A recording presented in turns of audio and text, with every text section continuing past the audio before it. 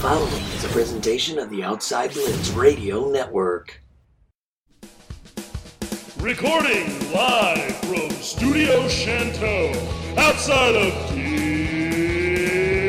Detroit, Michigan. You're listening to Scotty Freytown and Tyler Dean, the Outside Blitz. And welcome, ladies and gentlemen, to the Outside Blitz. I am your host, the fabulous one, Scotty Freytown, along with my co-host, the tenacious, titillating Tyler Dean. Tyler, how we doing? We're good. We're back. We had took a couple weeks, and we're back in the saddle here again today. Lots of news around the league over the last couple of weeks. We've had a hell of a time. Lot of moves, a lot of holdouts. Guys holding out of those contracts, man. We've been seeing that a lot. The two big ones still kind of holding out and not budging. Yep, and the Aaron Rodgers saga continuing. We got a lot going on around this league. OTAs starting up, mini camps, and all that crazy stuff starting and Watson's been quiet. Yeah, lots of quiet stuff. The stuff about Deshaun Watson has been very quiet, but it seems as though more and more of those cases are falling off the cliff all of a sudden. The people who have been who originally were accusing are now starting to drop said cases. They've had a number of them fall off. They said, hey, you don't have a case here anymore. We have this. So unless I heard he still wants to be traded. Yep, he still wants out of there. And he might very well get out of there. But it's been very, very quiet, which is remarkable to me in this situation. But we do have some news around the league. We got my 10 bold predictions, which I think I came up with some pretty good ones. Some pretty and they're multi-layered. The thing I like about that is that means you chickened out. No, I didn't chicken out. No. I not only did I make them multi-layered, but I went even bigger on a lot of them, which I thought was a pretty solid thing. And one of them is very, very bold, involving the Super Bowl. So I'm going to be very proud of those predictions moving into this. But first and foremost, Tyler, we've got some more Aaron Rodgers fun.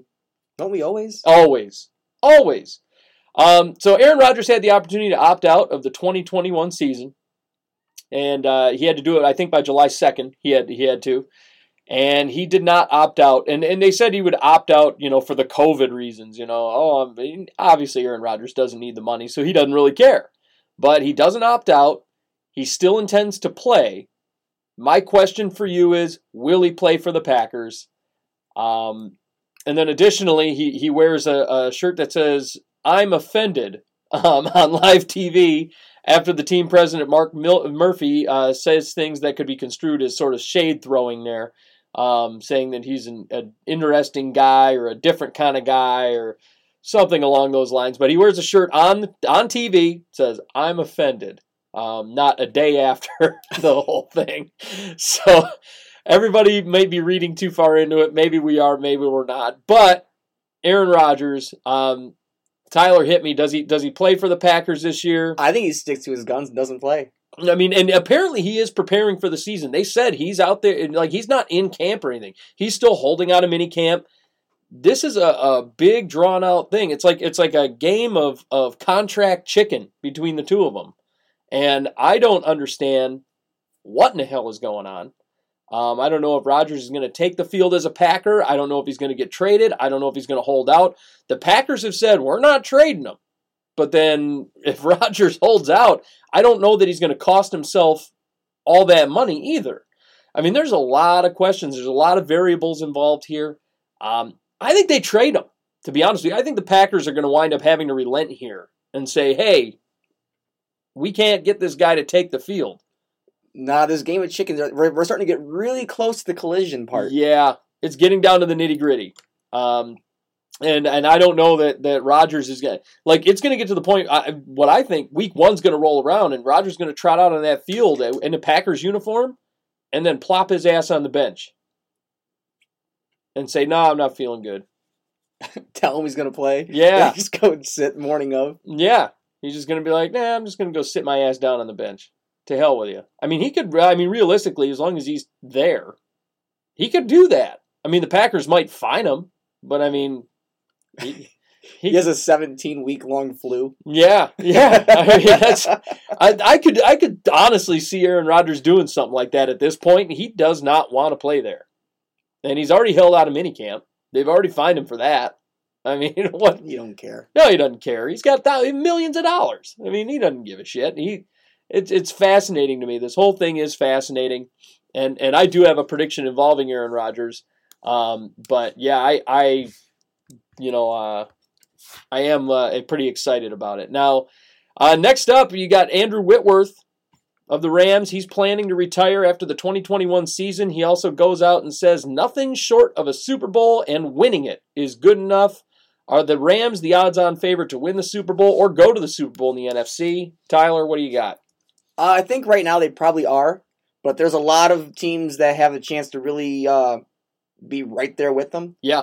I think the AFC is probably still a little stronger with its main core of contenders. Yeah, I'm with you on that. But you have a few teams that are more on the rising portion in the NFC. Yeah, the NFC right now, for a while, the NFC was pretty strong. With the Saints and all these other teams that were still hot and always hot, the Seahawks. Now you got the Cardinals on the rise. You got the Vikings coming back, trying to put it all back all together here. I mean, the Packers are starting to hit the downslope. The Saints are starting to hit the downslope. Seattle, you think they're on the downslope, yeah, but you never know. You never know. They always make us look stupid. Yeah, every year we say Seattle is falling apart and everything's gonna just get destroyed, and then they just makes come Pete out. Carroll one of the greatest coaches of all time. Yeah, really. Yeah, it does. Arizona is on the upswing. You got, the Niners are kind of a hit or miss type of thing. The last 2 years were rough, but 2 years ago they were in a Super Bowl. So we don't know if the Niners, if it was just a... Well, last year was rough. Year before they were in the Super Bowl. Oh, So yeah, that's one-off year. Yeah. The Buccaneers right now are hot and high and mighty right now. As long as Brady's as around. Brady's healthy and continues to play at a decent level. Yep. I mean, there are a lot of variables as far as the NFC goes. I think the Rams are still a strong team, but to be honest with you, looking at like took a look at their roster. And I looked at, particularly on defense, and I know Aaron Donald makes a world of difference, and I know they got Ashawn Robinson over there who's great, and they only have one good linebacker over there. That's one thing I noticed. They have one good linebacker. The rest of them are bunch of nobodies, and they don't have a starting free safety right now with John Johnson gone. So I'm kind of. I've got concerns about the Rams defense that was the number one defense last year.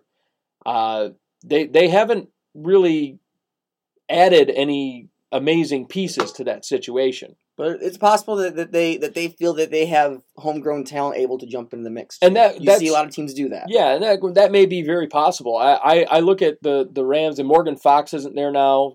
He was a big part of last year for them and the year before that. There's questions about the Rams right now, the LA Rams, and I think they I don't know if they're a favorite, but they're one of the better teams in the NFC, which is surprising given how their roster looks. And I was like, man, did they do anything? I don't remember them doing much, and they obviously didn't have very many draft picks. They've pissed away all their first rounders. So there's questions about it, but the Rams they're looking apparently Super Bowl or bust is what everybody's saying. So we're going to see if the Rams come out. Will go, what's a draft? Yeah, they don't care about the draft. They don't give a shit about all that.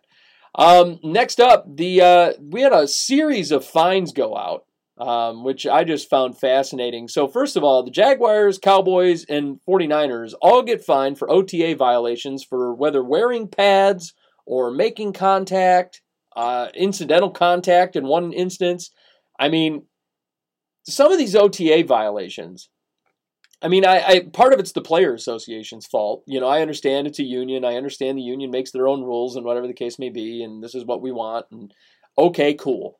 But man, these weren't like small fines. These were like a couple $1,000,000 each. They were good sized fines for OTA violations. But to a team, though, a couple million is still not that much. Yeah, well, and they were fining like everybody. They were fining coaches. They were fining, front offices. They were fining. Everybody was getting fined in this situation. It seemed like it was just a big cash grab for the league at one point.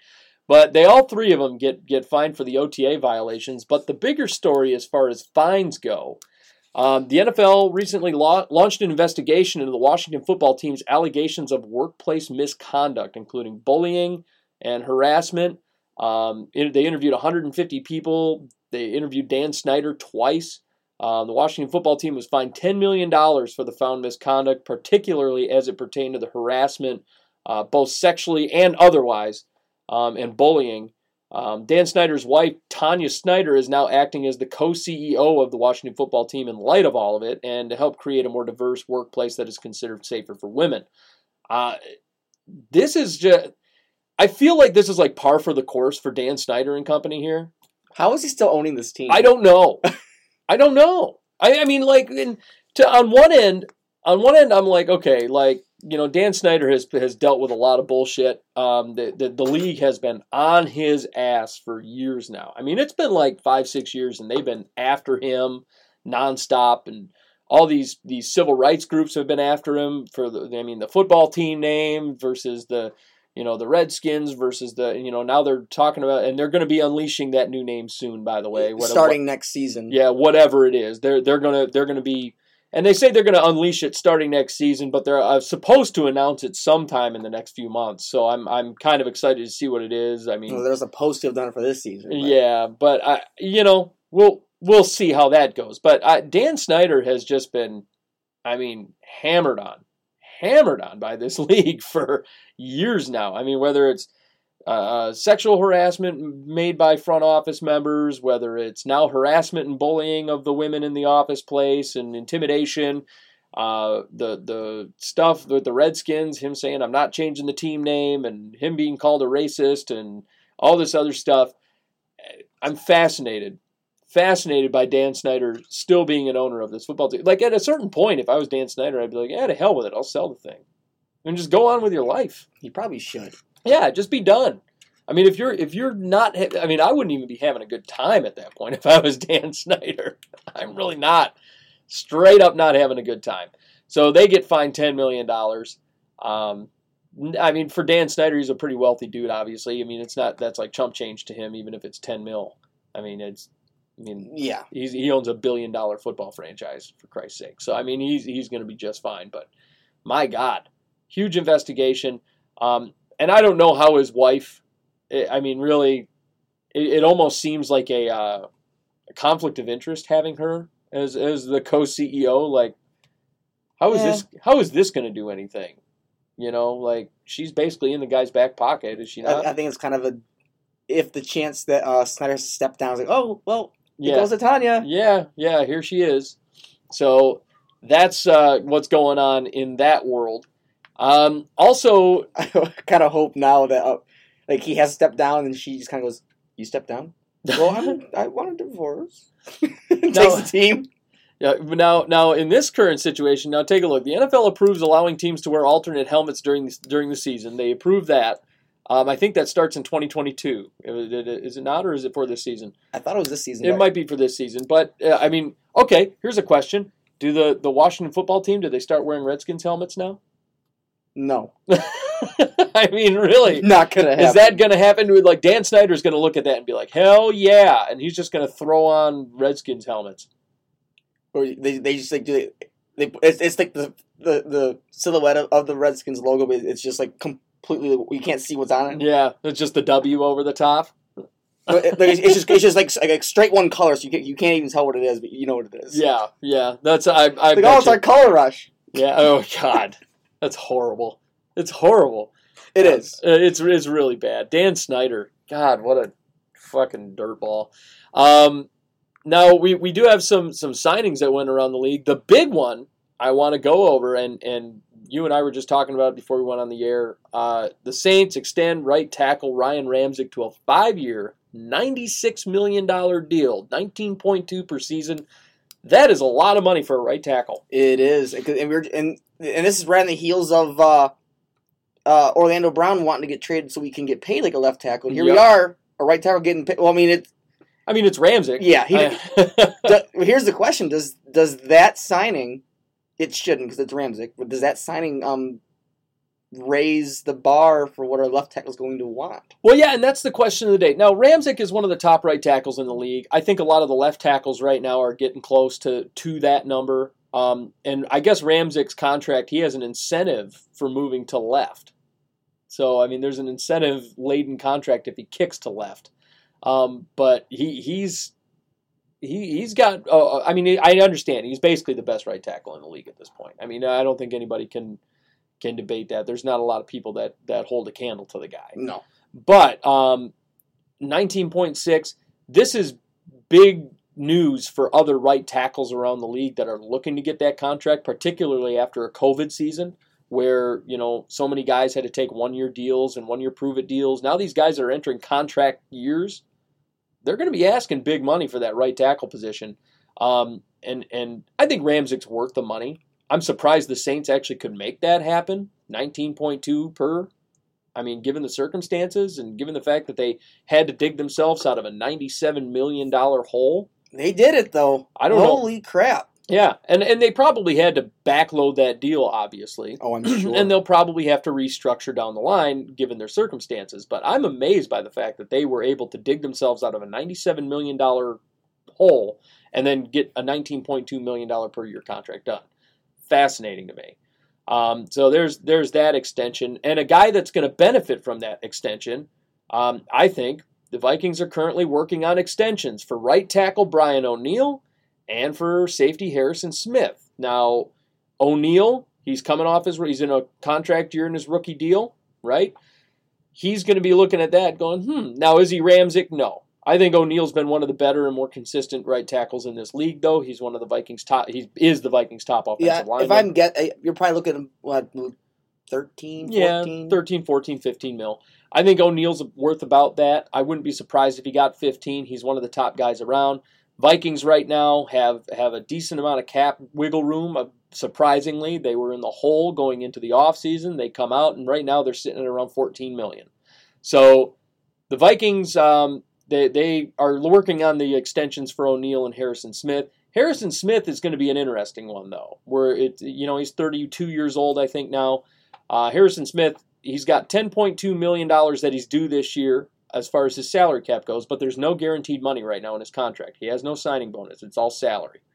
Harrison Smith, if he gets the extension, they're going to bring that number down for this year, which basically means the Vikings are going to create more cap space, which, I mean, these guys are salary cap gurus at this point. The fact that they've maneuvered it so well, and you started with negative $6 million, and right now you're sitting at 14, and you're able to make all of these signings that they've made this offseason. It's fascinating to me. Harrison Smith deal needs to get done. I think the Vikings would be really good to do that. And Brian O'Neill, that's another deal that needs to get done. He's been so consistent and so good for them. So they're trying to get those extensions done.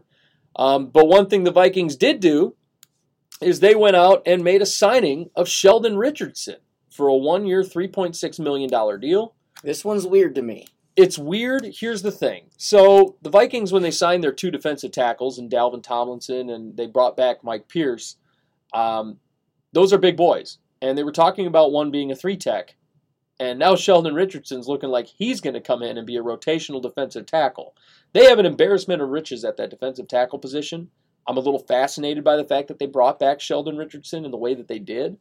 But it's a low deal for a guy who, according to Pro Football Focus, was one of the best defensive tackles in the league. It's a low deal. I'm going to be curious in how they finagle having the three big boys with the left end position. Right. Daniil's at right, correct? Well, Daniil's at left end. He's at left end. So the right end position is open right now. And how it could mean that you're going to have a slower right side a little bit. Mm-hmm.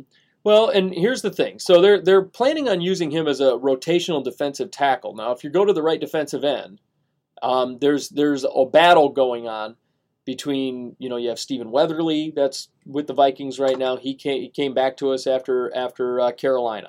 They had a couple of rookies. This Janarius Robinson, I think his name is. He got drafted this year. So they've got guys that are battling for that defensive end position.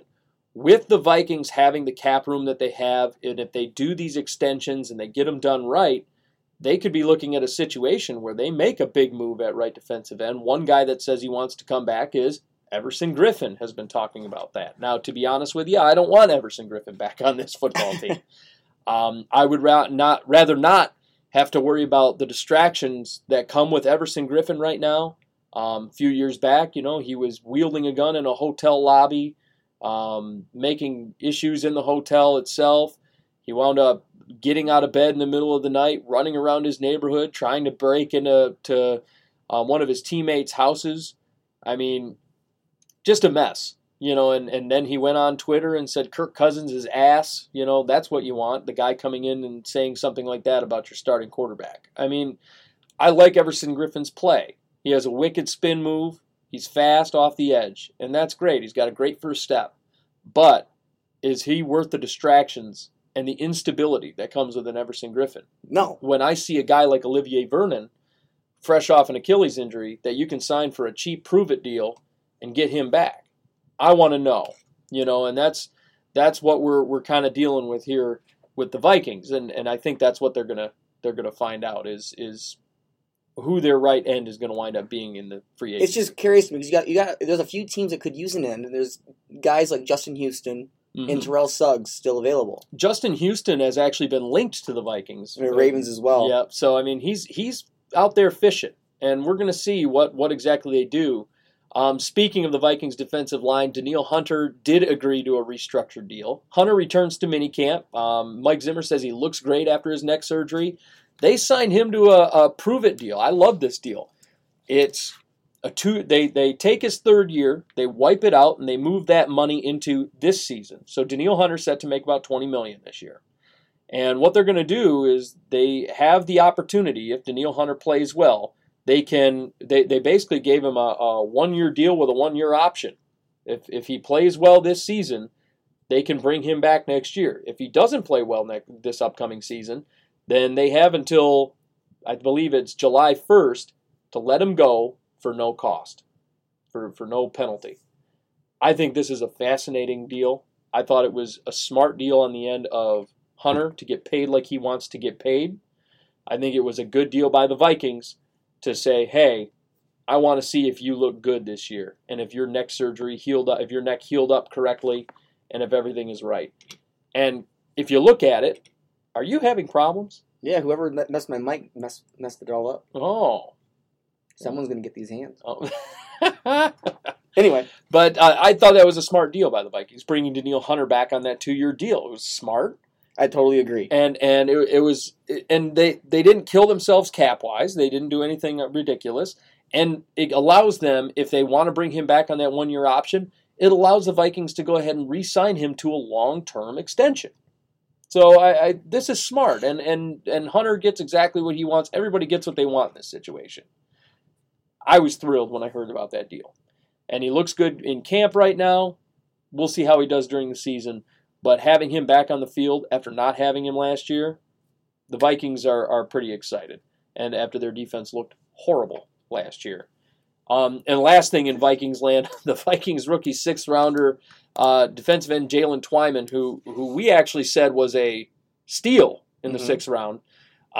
He was shot 4 times while visiting his mom. I guess he said wrong place, wrong time. He was at a club, I guess. He out in North Carolina, got shot 4 times. He's expected to make a full recovery. That sucks because the right end position is so up for grabs right now. Yeah. That's got to suck. I mean, you have 3 guys right now competing for it, and one of them just got shot 4 times. And this is, everybody seemed to like this guy. He's so grateful to be in the NFL, even if he's being chosen at a 6th round on a low money deal, and then the guy goes out and gets blasted 4 times. Interesting situation there. Now, moving on to your boys, the Ravens, their cornerback Jimmy Smith, he's playing on a 1-year prove-it extension. He says he would rather retire than play anywhere else but Baltimore. Thoughts? He's still playing at a fairly high level. I like having him around, especially when he's not. He doesn't got to be relied as the 1-2 or even slot guy for the most part. Little injury prone lately. He's getting older too. Yeah. But the fact that he's willing to play with Baltimore only tells me that you could see him stick around for a couple more years because because all his contracts have been these 1-year deals every year. Mm-hmm. So I think he's willing to play until Baltimore's done paying him. Yeah. Yeah, I mean, Baltimore, and they're so good. I mean, he's, 32, 33 now? He's getting into those low 30s areas now. He's starting to hit the back end. But he still plays at a high level when he's there. I mean, he's 32. I mean, I wouldn't be surprised if they kicked him to safety. I mean, they got him playing corner. I mean, why not kick him to... I mean, I understand you guys got to have some good safeties there. Yeah, we got Elliott and frick, I can't think of his name. Clark. Yeah. So, I mean, it's an interesting situation as far as that goes. And Baltimore's got such an embarrassment of riches at corner. Yeah, at the corners. Their defensive backs have always been top-notch. It's the best it's really ever been right now, but yeah, they've always had, because Jimmy Smith's heyday, it was the Jimmy Smith and Webb show. Yep. So, I mean, they've got some solid guys there, and obviously, you know, Baltimore may be in a situation where he might become a cost-cutting measure. And if he does become a cost-cutting measure, then Jimmy Smith may be retiring after this year. I mean, depending on where you guys are. But for the time being, I think any team would love to be able to say that your fourth corner is Jimmy Smith. Right. And Lamar right now is in the midst of Lamar Jackson obviously signing a new deal or trying to get a new deal done with his mom as his agent. Fascinating to me. It is. It's interesting. It tells me that Lamar's willing to sign for something reasonable. Yeah, but I could be completely wrong on that too. Yeah, mom could be kicking and screaming, going, "Give me them millions." You know? Very well could. But with Dak, here's the question of the day: with Dak getting signed to 40, do you think Lamar is going to go after? I mean, this is a guy that recently was a league MVP. I mean, do you think that he's going to be asking that Mahomes money? You know, I was just talking about this the other day, and if the Ravens don't win the Super Bowl, I think he signs for about 40. Yeah. Well, okay, not what he signs for, but his value would be about 40. Right.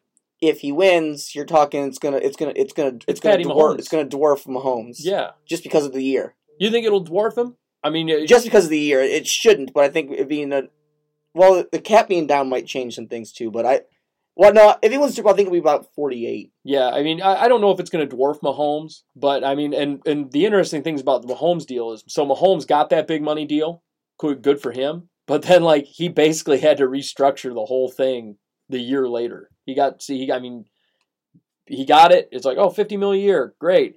And then the Chiefs realized, oh shit, we gotta re-sign some people. I think he's still getting it all. It's just a lot more backloaded. Yeah, it's backloaded, and a lot of the guaranteed money went out the door. It became a lot of salary cap, a lot of cap, a lot of base salary stuff.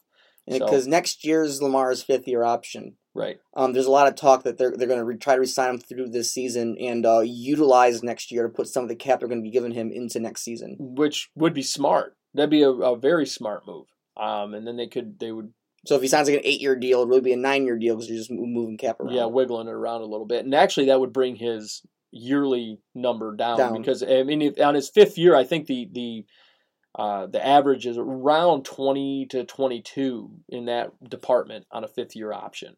Yeah, I think it's 22. Yeah, so I mean, if you're talking that, and then you kick around, let's say, $10 million in cap space, or even 15 in cap space, and make it 35, for year one, then you're like, okay, this is a reasonable deal for him, 35, and then make the rest of the years around that 35 to 36, 37 year or 37 million amount. I think that's pretty fair for Lamar Jackson. I think it'd be more than fair, and that'd be a number that he'd be taking up. It feels weird saying pay cut at that level of number, but he'd be taking less than he could be asking for. Right, and I think on a yearly basis he would be taking less, but I think a lot of it would probably require more guaranteed money for him. Realistically, yeah, just to make sure that okay, if I'm going to take a less yearly amount, what if I get hurt? At that point, to hell with it. I want more guaranteed money on my contract. You're going to pay me my guaranteed money. So that way he's got a low end. I see, and it's gonna be like another game of chicken between Josh Allen, Lamar, and Baker. Is who's gonna? Yep. who's going to pull the trigger on the contract first, because it's going to change everything. Yeah, and I think Baker Mayfield is going to be the guy asking, probably, even though he shouldn't. If I see Baker Mayfield as a guy that's going to be asking for the most money out of all of them. And he should get the least of the three. I agree. He should get the least. Because I think Baker owes another season to show that he can be the guy. Josh Allen kind of too, in a way. Yeah. But not as much as Baker, because Baker's shown that he's had bad seasons. Right. Josh Allen really only had one bad. Josh Allen's been an upwards trend. Yeah. His rookie season wasn't great, but Baker had the good season, bad, and now back up. Yeah. So I want to see consistency out of Baker. Baker's a little erratic, whereas Josh Allen has just been climbing. It's been climbing, so I'd be comfortable signing Josh Allen to the big dollar. Yeah, I'm with you on that. Lamar as well. Now, also with the Ravens, Calais Campbell is contemplating retirement after the 2021 season. Would that be a big hit for you, Tyler? It would. He's been very solid in that front of the end there. So he's been especially. We thought we were gonna have a major hit losing Pierce. Yes, and it's not been the case between bringing Campbell in and Brandon Williams still playing on a massive amount of talent still. So losing him's gonna be a hit, but he is getting older. He's getting up there. Like 35, 36. Yeah. He's getting up there. He played really well with Jacksonville. And then now he's talking about retiring. I mean, it would be a big hit for the Ravens, but the cap number for him would be the savings. That might be the savings that get you Lamar on the deal that you want. Very well may. So I mean that could be an interesting situation there. Derek Carr attempting to put full court press on getting the Raiders to trade for Davante Adams. Now, Adams has said playing with Derek Carr would be a quote-unquote dream come true, but for now, however, I'm a Packer. Are you excited about the possibility? I mean, it's a lower, obviously, possibility. But Davante Adams as a Raider?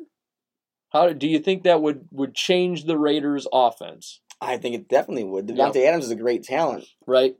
And those two know each other very well. They played college together. Yep, former teammates. I mean, it would be interesting to see. Do you think John Gruden would be thrilled with that? I mean, if it's not a pass rusher, I feel like John Gruden's not happy about it at all. He trades his pass rushers. Yeah, Well, no, he trades his whole offensive line this offseason, which is dumbfounding to me. I like the idea of Davante Adams going to the Raiders because I don't like him with the Packers, but you just don't want him anywhere near the north. Yeah, just keep him away. Send him out west.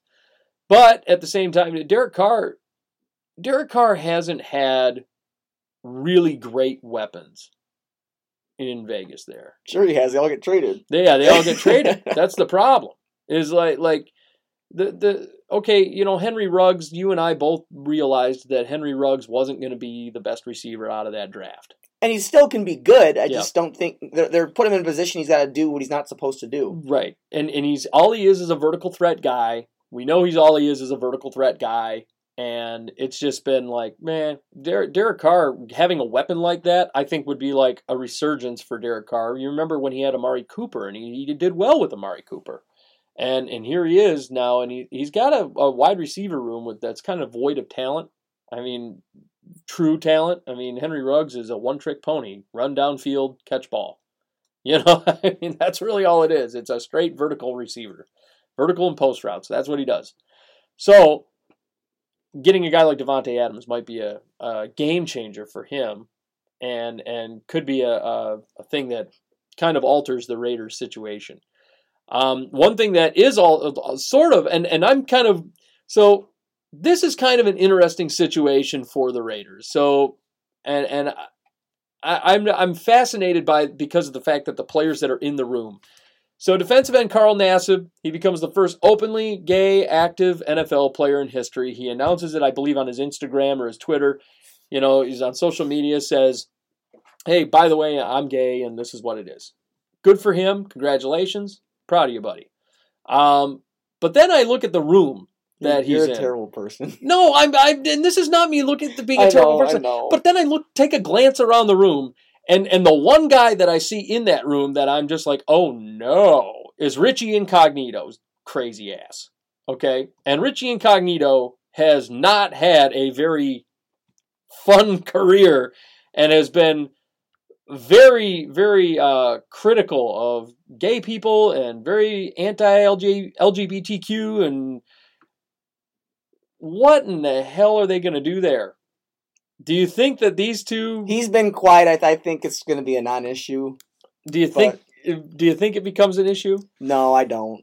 I think Incognito's gotten put in his place a little much at this point. He's not going to do anything. I mean, especially with everything that went on when he was with Miami. Yeah. When he was with the Dolphins, you knew he was just, off the deep end. Even when he was with the Bills, off the deep end.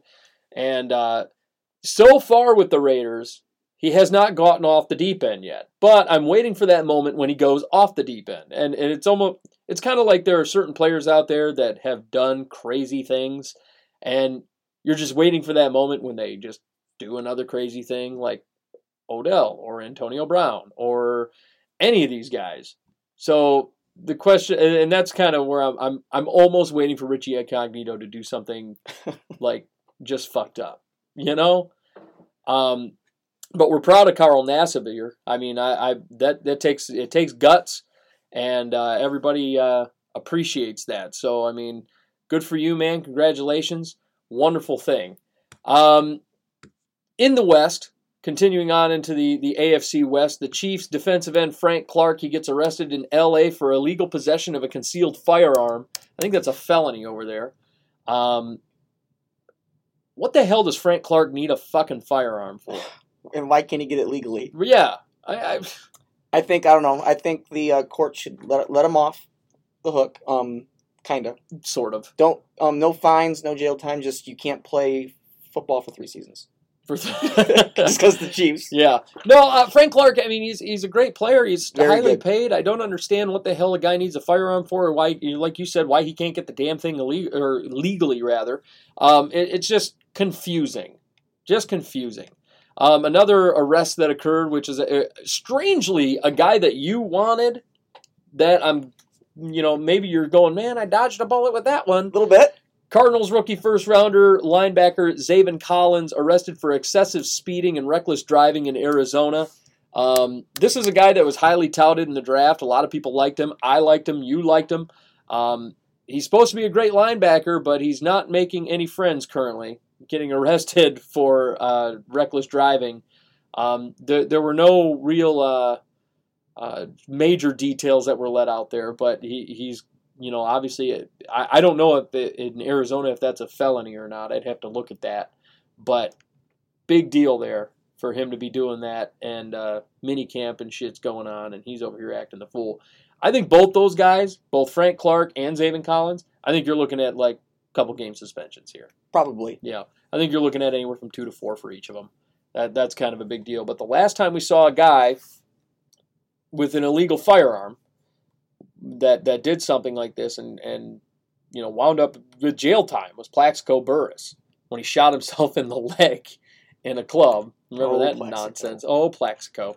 But those gun charges are like no joke. Stuff like that, that goes on, and guys go to jail for that. And they're actually starting to really come down on it. Yeah, it's a big deal. The Chiefs, so this one's a kicker. So the Chiefs go out and they've done this retooled offensive line because they released all their offensive tackles and stuff like that. They go out and pick up, so Kyle Long comes out of retirement. They bring Kyle Long in. He suffers a lower leg injury and he could miss minicamp. I believe that the Chiefs' offensive line is in trouble here. And it was looking good a couple weeks ago because they had retooled it and it was looking nasty. Well, here's the problem. So, and I think a lot of people are putting too much stock in some of the Chiefs' offensive line stuff, and I'm going to get into that shortly with my bold predictions here. But Kyle Long, this guy has had an injury-prone career. Before he left the NFL, he had several injuries. You remember every year the guy was freaking hurt. For about 4 years, if I'm not mistaken, he was hurting his leg every other year, having a hip injury, and your brother is a diehard Rams fan, and Kyle Long was over there playing for the Rams at one point, and I mentioned it, and he goes, "That guy's hurt every year. I hate it." So realistically, if Kyle Long misses camp, I think that's a big issue for the Chiefs here, especially with this retooled offensive line. But they still got guys that are going to be very good. Like Orlando Brown's going to be a top 5 tackle this year. Yeah. And that's going to be a big improvement, especially for his blind side. Mm. But there are other spots in that line that are going to need some help. Yeah, especially in the interior, it's seeming like. So, yeah, you've got that going on, which is just incredible to me. Next up, the Steelers. Making some moves. They go out and release offensive guard David DeCastro after 9 seasons. DeCastro reveals that he needs ankle surgery. He doesn't rule out the option of retiring due to the ankle surgery. And then in turn, they go out and sign veteran offensive guard Try Turner to replace him. It's a 1-year, $3 million deal that includes a $2 million signing bonus. So Try Turner's a Pro Bowler. He's just coming off of a Pro Bowl year. David DeCastro, obviously that's a shitty thing. DeCastro goes out and he needs ankle surgery. He could be done. And I think he could be done. When you're talking about that and then he starts mentioning something like retirement, and it's only been 9 seasons for him, it must be a pretty serious ankle injury. If you're talking about surgery and retirement in the same sentence, it's probably pretty significant at that point, I would assume. So, Try Turner. Is he an improvement for the Steelers, or is he just, person for person here? I think it's a downgrade. I think it's a downgrade too. I think Turner's good. I think he's had a good showing throughout his career, but he's sort of been a journeyman. He's been kind of passed around a little bit. I think he played for Houston for a little while. I think he played for Miami a little bit. And then, moving over to the Pittsburgh Steelers, I mean, they're going to have a hard time. The Steelers have always been known for having that vaunted offensive line. But it's even worse now because I don't know if we talked about it last time. We might have, but they also lost Villanueva. Yes. Who's in Baltimore now.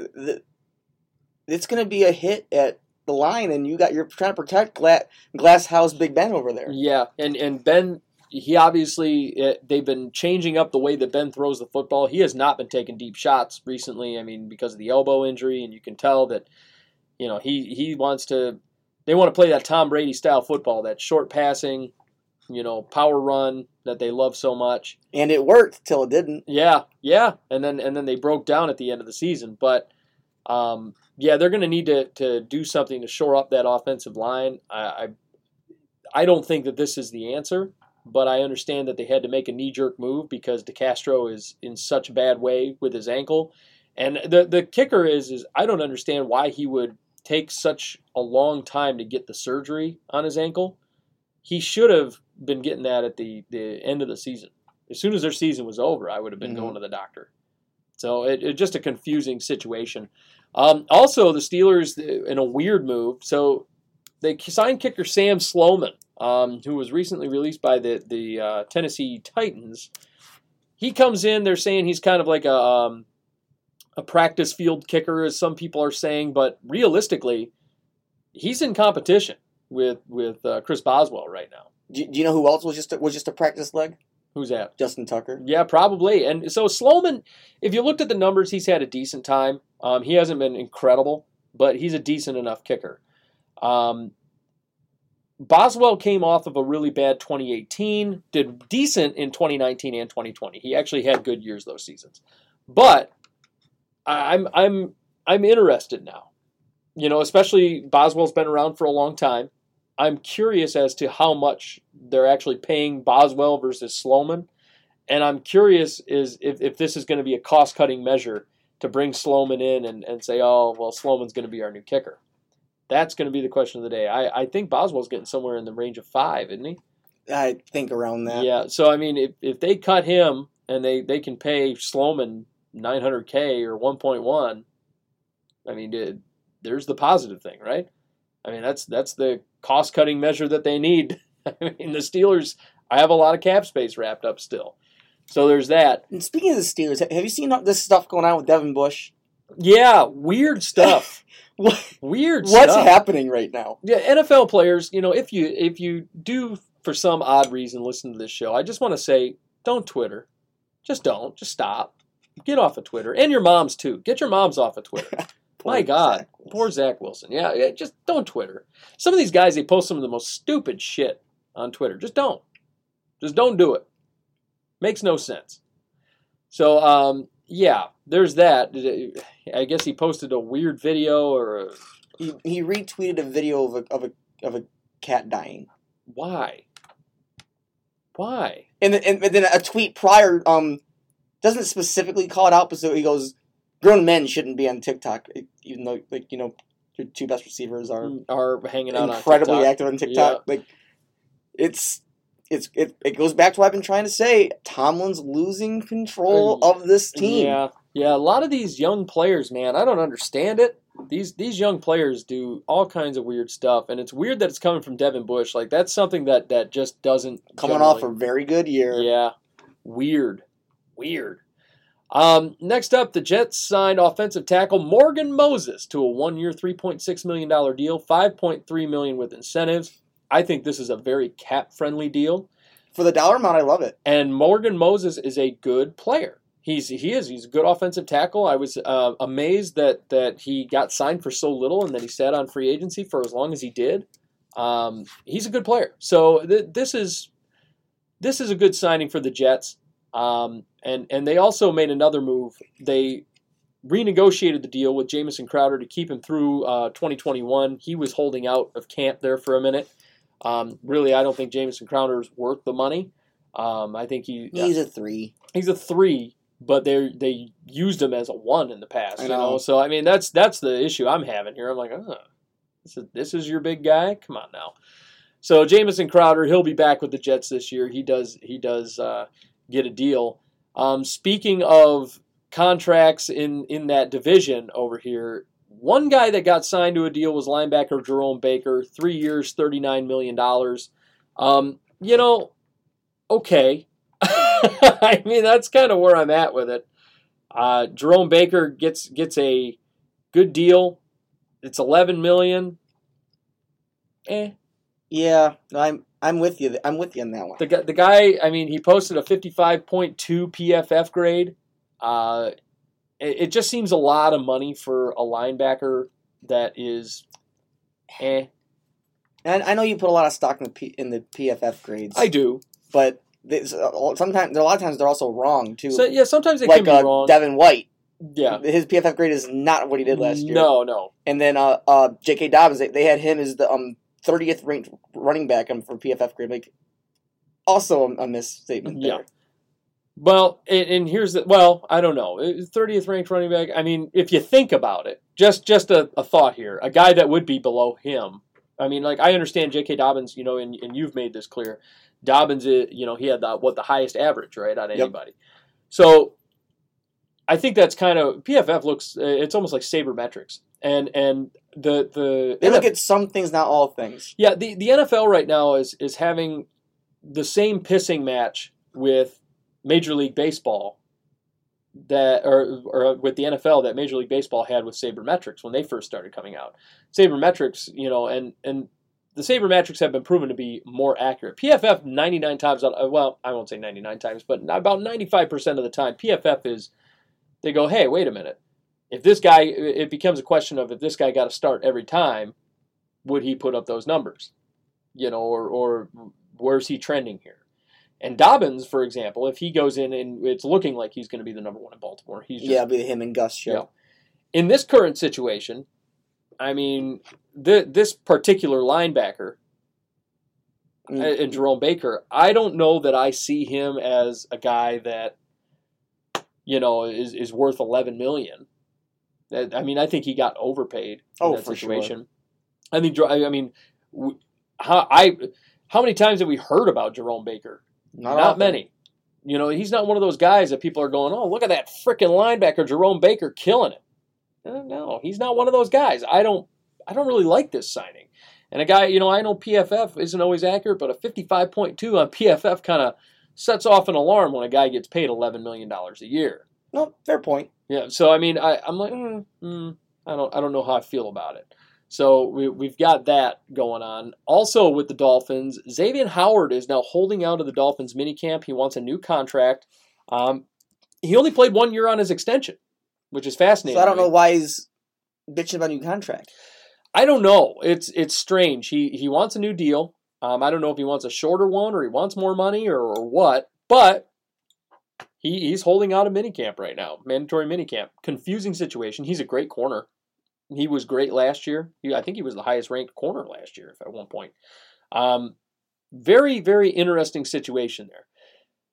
I like him a lot. I just think that I'm with you. Why are you holding out when you've got X amount of years left on your extension? You only play 1 year on your extension. Doesn't make a whole lot of sense to me. Kind of confusing. One guy that is holding out because he's actually in a contract here is Stephon Gilmore, however, with the Patriots. He wants a new deal or a trade. I can think about 10 30. teams. Yeah. I was going to say 30.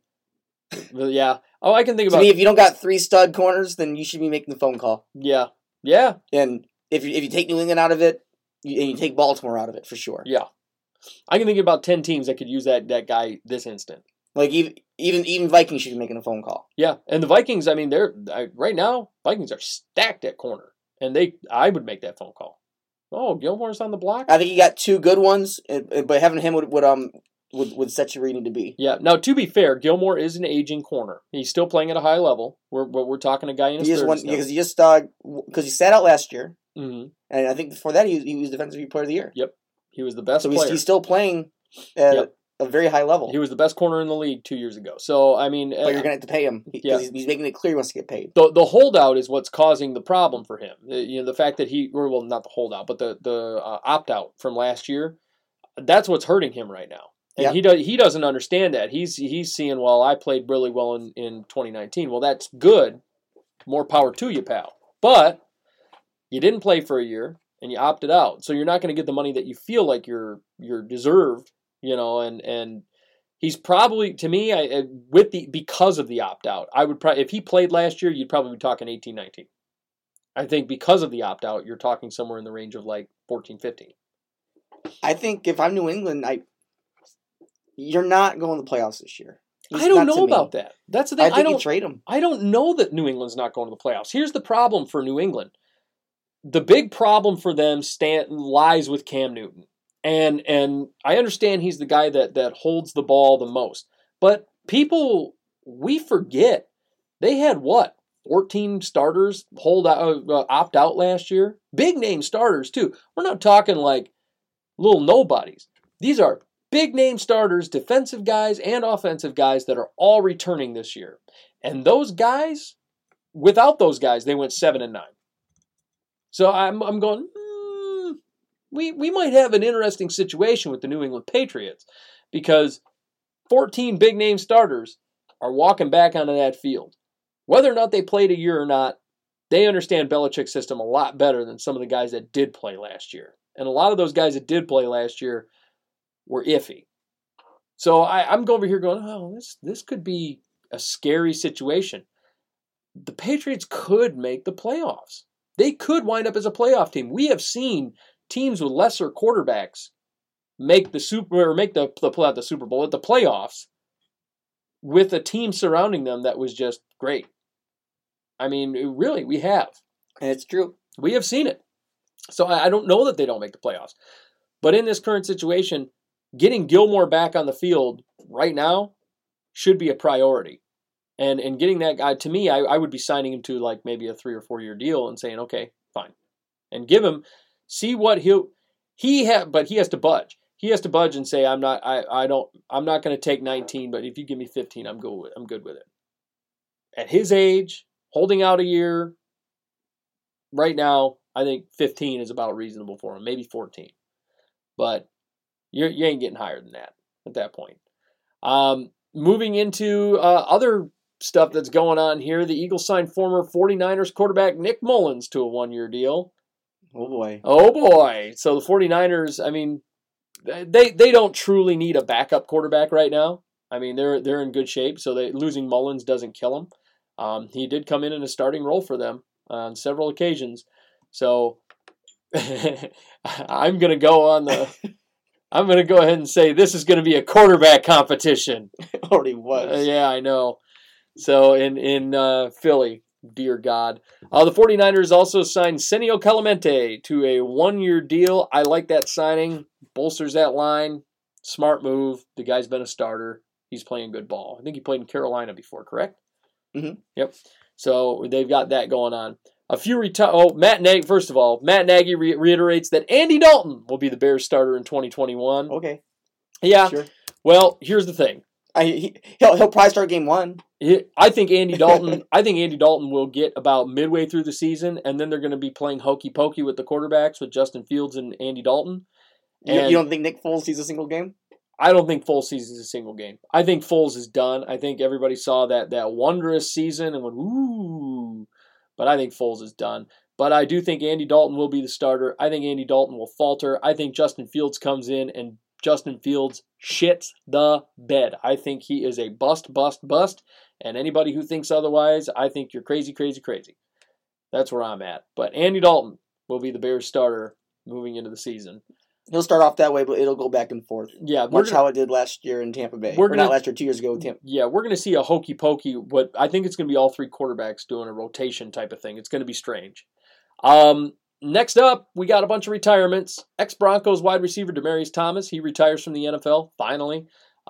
Hasn't been great since he left the Broncos. And even his last year, the Broncos wasn't great. We remember those games, those twilight years. He played with Peyton Manning and all that good stuff. But now he is on his way out. And also former Bengals and Texans cornerback Jonathan Joseph, he retires after 15 seasons. Good corner. Very good corner. Had some great years there. He retires. Now, this is an interesting thing. I'm excited for this. Oregon defensive end / edge rusher Kayvon Thibodeau is currently leading the way too early potential number 1 draft pick predictions for 2022 next April. How do you feel about Kayvon Thibodeau? Thoughts on that situation? He's been playing like he's been going up the radar, going up the charts. I think him being the current favorite to be number 1 makes sense. I feel like where it stays that way, I don't know. At the end of the draft, as soon as the draft ended, people were talking about this guy for next year. Like, it was like immediate. His name showed up next day. He's a great defensive end. He's an athletic freak. Everybody's been talking about him. They say he's one of those type of players that is a franchise trade or changing type of player, franchise changing type of end. This guy's exciting. And a lot of people are making comparisons to the Bosa boys already. He is just brutal, from my understanding. And I've watched some tape on him, and when he gets going, he gets going. People really like this guy, and I don't blame him. I like him. I think it's already shaping up to be a situation where he's being looked at as number 1. And this could be like the first year in 2 or 3 years that we've had quarterbacks not go number 1. Something like that, yeah. So, I mean, you're going to see that. Kayvon Thibodeau, I think, and I think he's going to wind up continuing that trend as long as he stays healthy this year. You may see that. Before we go to break, I got a little article I want to get your take on. Oh, God. It's, who's the analyst in this one? This is Bucky Brooks. Oh, God, Bucky. His top 5 Batman and Robin duos. Can be any position. Like, it's not dedicated to one position. It's anything. In this league? Yep. Okay. Number 5 is the Rams with Aaron Donald and Leonard Floyd. Yeah, I could kind of see that. Yeah, I mean, it's interesting because Leonard Floyd is the Robin there. Obviously. For sure. Obviously. Aaron Donald gets more sacks than Leonard Floyd does. And also opens up the sacks for Leonard Floyd. Right. So, I mean, that's the big thing there. Number 4, the Bucks with Levante David and Devin White. I'm surprised in that. Because Levante David and Devin White, I think Levante David is the Batman there, White's the Robin. But the problem is that Shaq Barrett is like, I mean, what's Shaq Barrett in that situation?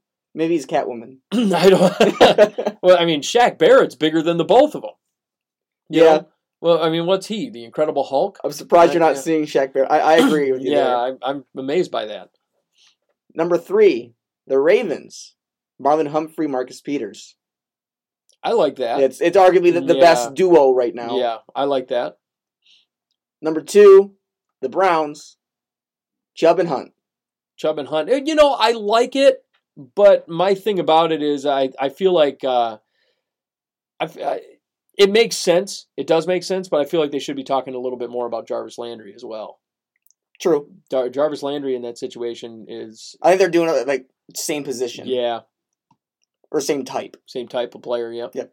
And number 1, the obvious, Tyreek Hill and Travis Kelce. Oh, Travis Kelce. I'm surprised it wasn't Patty Mahomes. Well, they're pass catchers. Yeah, pass catching duo. Like duos of the position. Now, that's a confusing one because who's the Batman and who's the Robin there?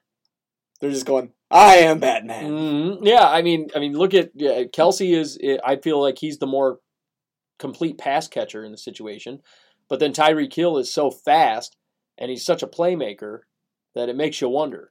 Because you remember, at least one of them had a role. Chris Carter had a role. They're like Batman and Superman. Yeah, those guys tear it up. So we're gonna go ahead and take a break here. And then we're going to get to my 10 bold predictions, and I will throw them around. I'm excited for these, Tyler. I feel like they're going to be good stuff. I'm curious to see what you got. Yeah, it's going to be good. So right after break, we're going to do my 10 bold predictions moving into the upcoming season. So stay tuned. We'll be right back right here on the Outside Blitz.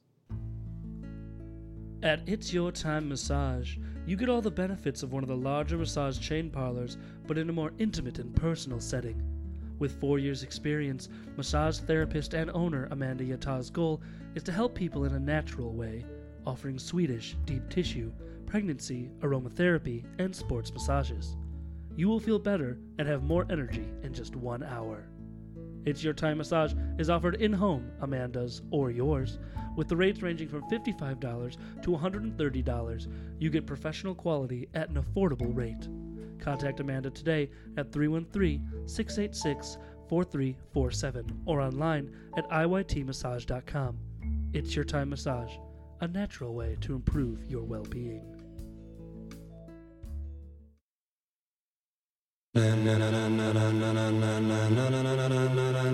Ladies and gentlemen,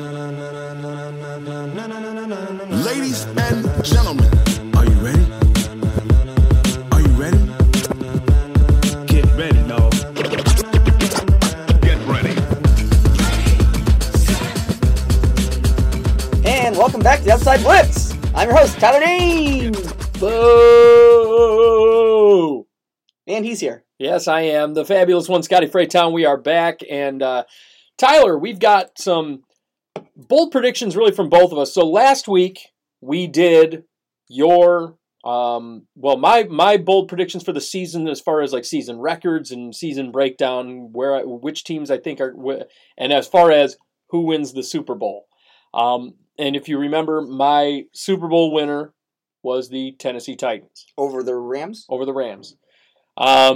Your season predictor got done today, and we're going to be jumping into your season predictor in a moment. And then we also did your 10 bold predictions for the season. I'm going to do my 10 bold predictions for the season. Now, mine are a little like yours are very straightforward. You came up with some very, very straightforward predictions. Some of them grossly bold. Yeah, disgusting bold. I made my bold predictions, but what I wanted to do is I wanted to make them multi-layered. Because I felt like these were going to be... I wanted to make them multi-layered, not because I'm cheesing out. Like, that's what I want to make clear. I wasn't cheesing out on them. But I wanted to make them multi-layered as in, like, certain things happen, this is what goes on. Maybe I'll be half right on one of them, but I feel like if I make them multi-layered, they're more of home runs than anything. They're those Hail Mary bombs down the field for the touchdown. So that's what I did in mine. Yours are very straightforward Hail Mary bombs. Just fuck you. This is what it's gonna be. You know what you are? You are the girlfriend from the water boy going 27-24. That's what it's gonna be. That's what I look at you being like. So, and I did. So one of the ones I did, I promised the next show I'd have it was I said the receiving record is gonna get broken. Right. And you challenged me on it to pick the player. Yeah. And I decided on the player. Okay. I'm going with former Viking, Buffalo Bill, Stephon Diggs. Stephon Diggs, and don't ever say that to me ever again. So you expect him to break which record? The receiving yards record. Wow. Okay. So That could be an interesting one. Especially now that Emmanuel Sanders is there. So you believe the receiving yard gets broken, or all three of the passing, receiving, and rushing yards? No, just receiving yards. Calvin Johnson's record of I think it's 2000 and change. Yep, gets broken. Oh, was it two? Did he break two that year, or was it 1980? Or maybe it was 19. Yeah, it was the same year that the rushing record almost got broken by 9 yards. Yeah. Oh, that one hurt. It hurt, but it was a wonderful season. Yeah, 1964. Yep. Wait. Yeah, no players ever finished with 2,000 I think in a season. And it's close enough, so I'll even double it down and say Stephon Diggs will break the record, and it'll be over 2,000. Wow. It's only 30 yards. I mean, if he's going to break it, the odds are it's going to be over 2,000. Yeah. Now, last year, Diggs had 127 receptions. He did get a lot. He had 1,535. So that which is a big number. You expect him to have a 500-yard jump this year. What it comes down to is the bold prediction. I think it's going to get broken. Yep. And I believe Stephon Diggs will lead the league in yards. He's the highest one that could do it for me. Okay. Yeah, I know it's very bold. I like my very bold prediction. I'm going to have an 11th bold prediction because of that. I hope you know that. I hope you know that because I'm feeling ballsy. I'll throw it in on my stuff as far as the that goes to go, but that'll be my kind of number 11 bold prediction going into it. So in this case, Tyler, we've got your playoff predictor. You have worked through the playoff predictor twice, from my understanding. And everything changed when that decked it the second time. Right. Everything changed. Once the seeding changed, and you were telling me off the air, once you went through the second time and the seeding somewhat changed, the matchups changed, which means like I had teams going further. And honestly, my now Super Bowl, neither team was in it the first time through. Right. And now I've completely changed my mind. Yeah. And that's kind of how it goes. I mean, one team runs into a roadblock, and some of those teams are roadblock teams. Because I stuck with one of my bold predictions with this, and that makes one side of the playoffs very interesting, and I'll get to that. Yes. All right. So we'll start off the AFC North. Now I even had division winners change in this thing. It's been weird. Yeah. So in the AFC North, I got the Ravens winning it 13-4. With the Browns right on their tail at 12-5. That sounds about right, and that's basically what I had. And at one point, I had the Browns actually win the division. Wow! I tweaked some things around, not intentionally. Yeah. But it ended up, I gave a team something. It ended up being against the Browns, so it knocked them. I think I had Ravens and then tied, and then I moved a game and actually shifted it. Okay. But I think the division could go either one. It could go to either one. I'm with you. I think it could be it's probably the Ravens though. And I had the Steelers and the Bengals both going 8-9. Wow. Making them the 8th and 9th best team in the AFC, making them both just missing the playoffs. Those are big jumps for them. Now, did you have the Bengals winning week 1 against the Vikings? No. Now, a couple weeks ago you were saying, I think it's going to be a close game. You think it's going to be close? It'll be a final drive. Bengals have a chance to win it or tie it. Yeah. I think they're going to be a much improved team. Yep. Well, especially with Jamar Chase coming around, I think they're going to struggle on the line. Not Dalton. He used to be there. Burrows he's going to be running for his life this year. Mm-hmm. But I think they're going to surprise some people. Yeah, I think they're going to begin their rise, and maybe I haven't won a little too many games, but I think even though they lost a lot of games, it was a lot of one-score games. Yeah, I think this is them digging their way out of the basement here. It's going to go in a couple of years. You're going to look at this being the best division in football again, and it arguably still is to an extent. Yeah.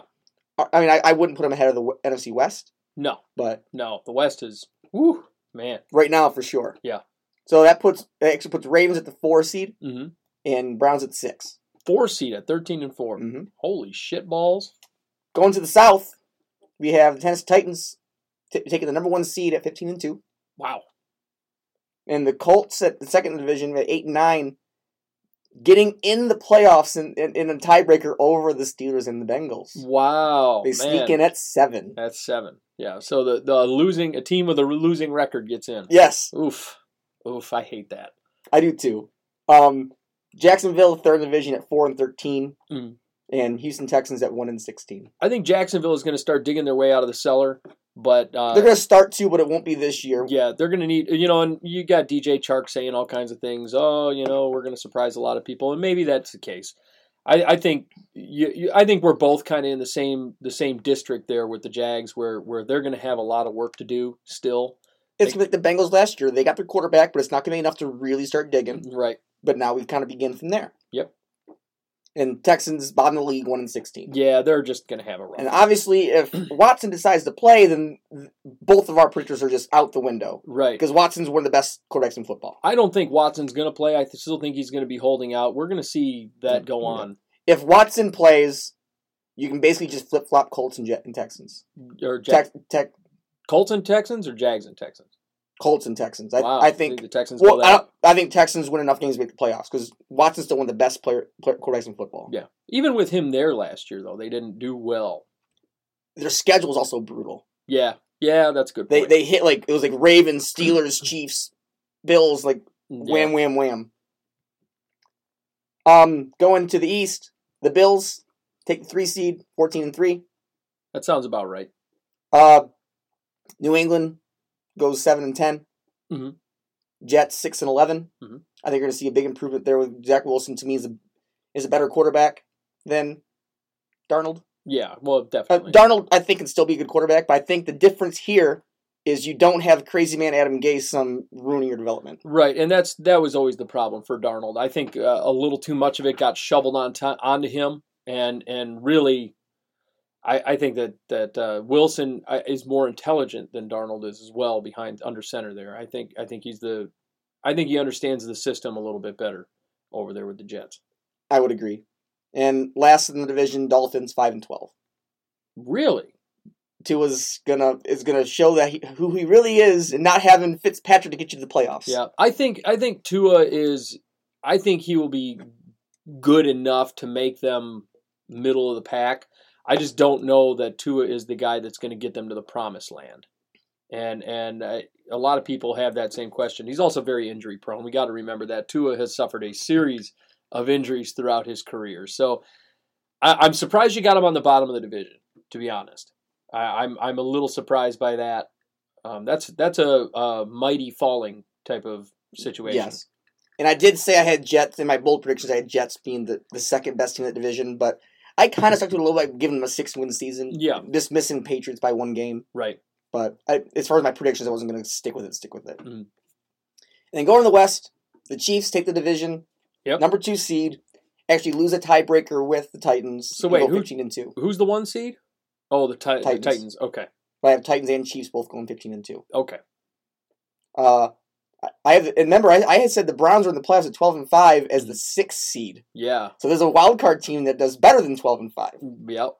The Chargers. Yeah. 13-4. I think Herbert comes out and balls. I expect this. Now Herbert, he came in. You remember Tyrod Taylor had a couple of rough games. Then he had that bad surgery situation, or he got poked wrong with a syringe or something, and it screwed them all up. Herbert got the start. Herbert came in and looked like $1 million. Chargers went 7-9 last year, if I'm not mistaken. Them, the Patriots, the Vikings were all tied. Yep.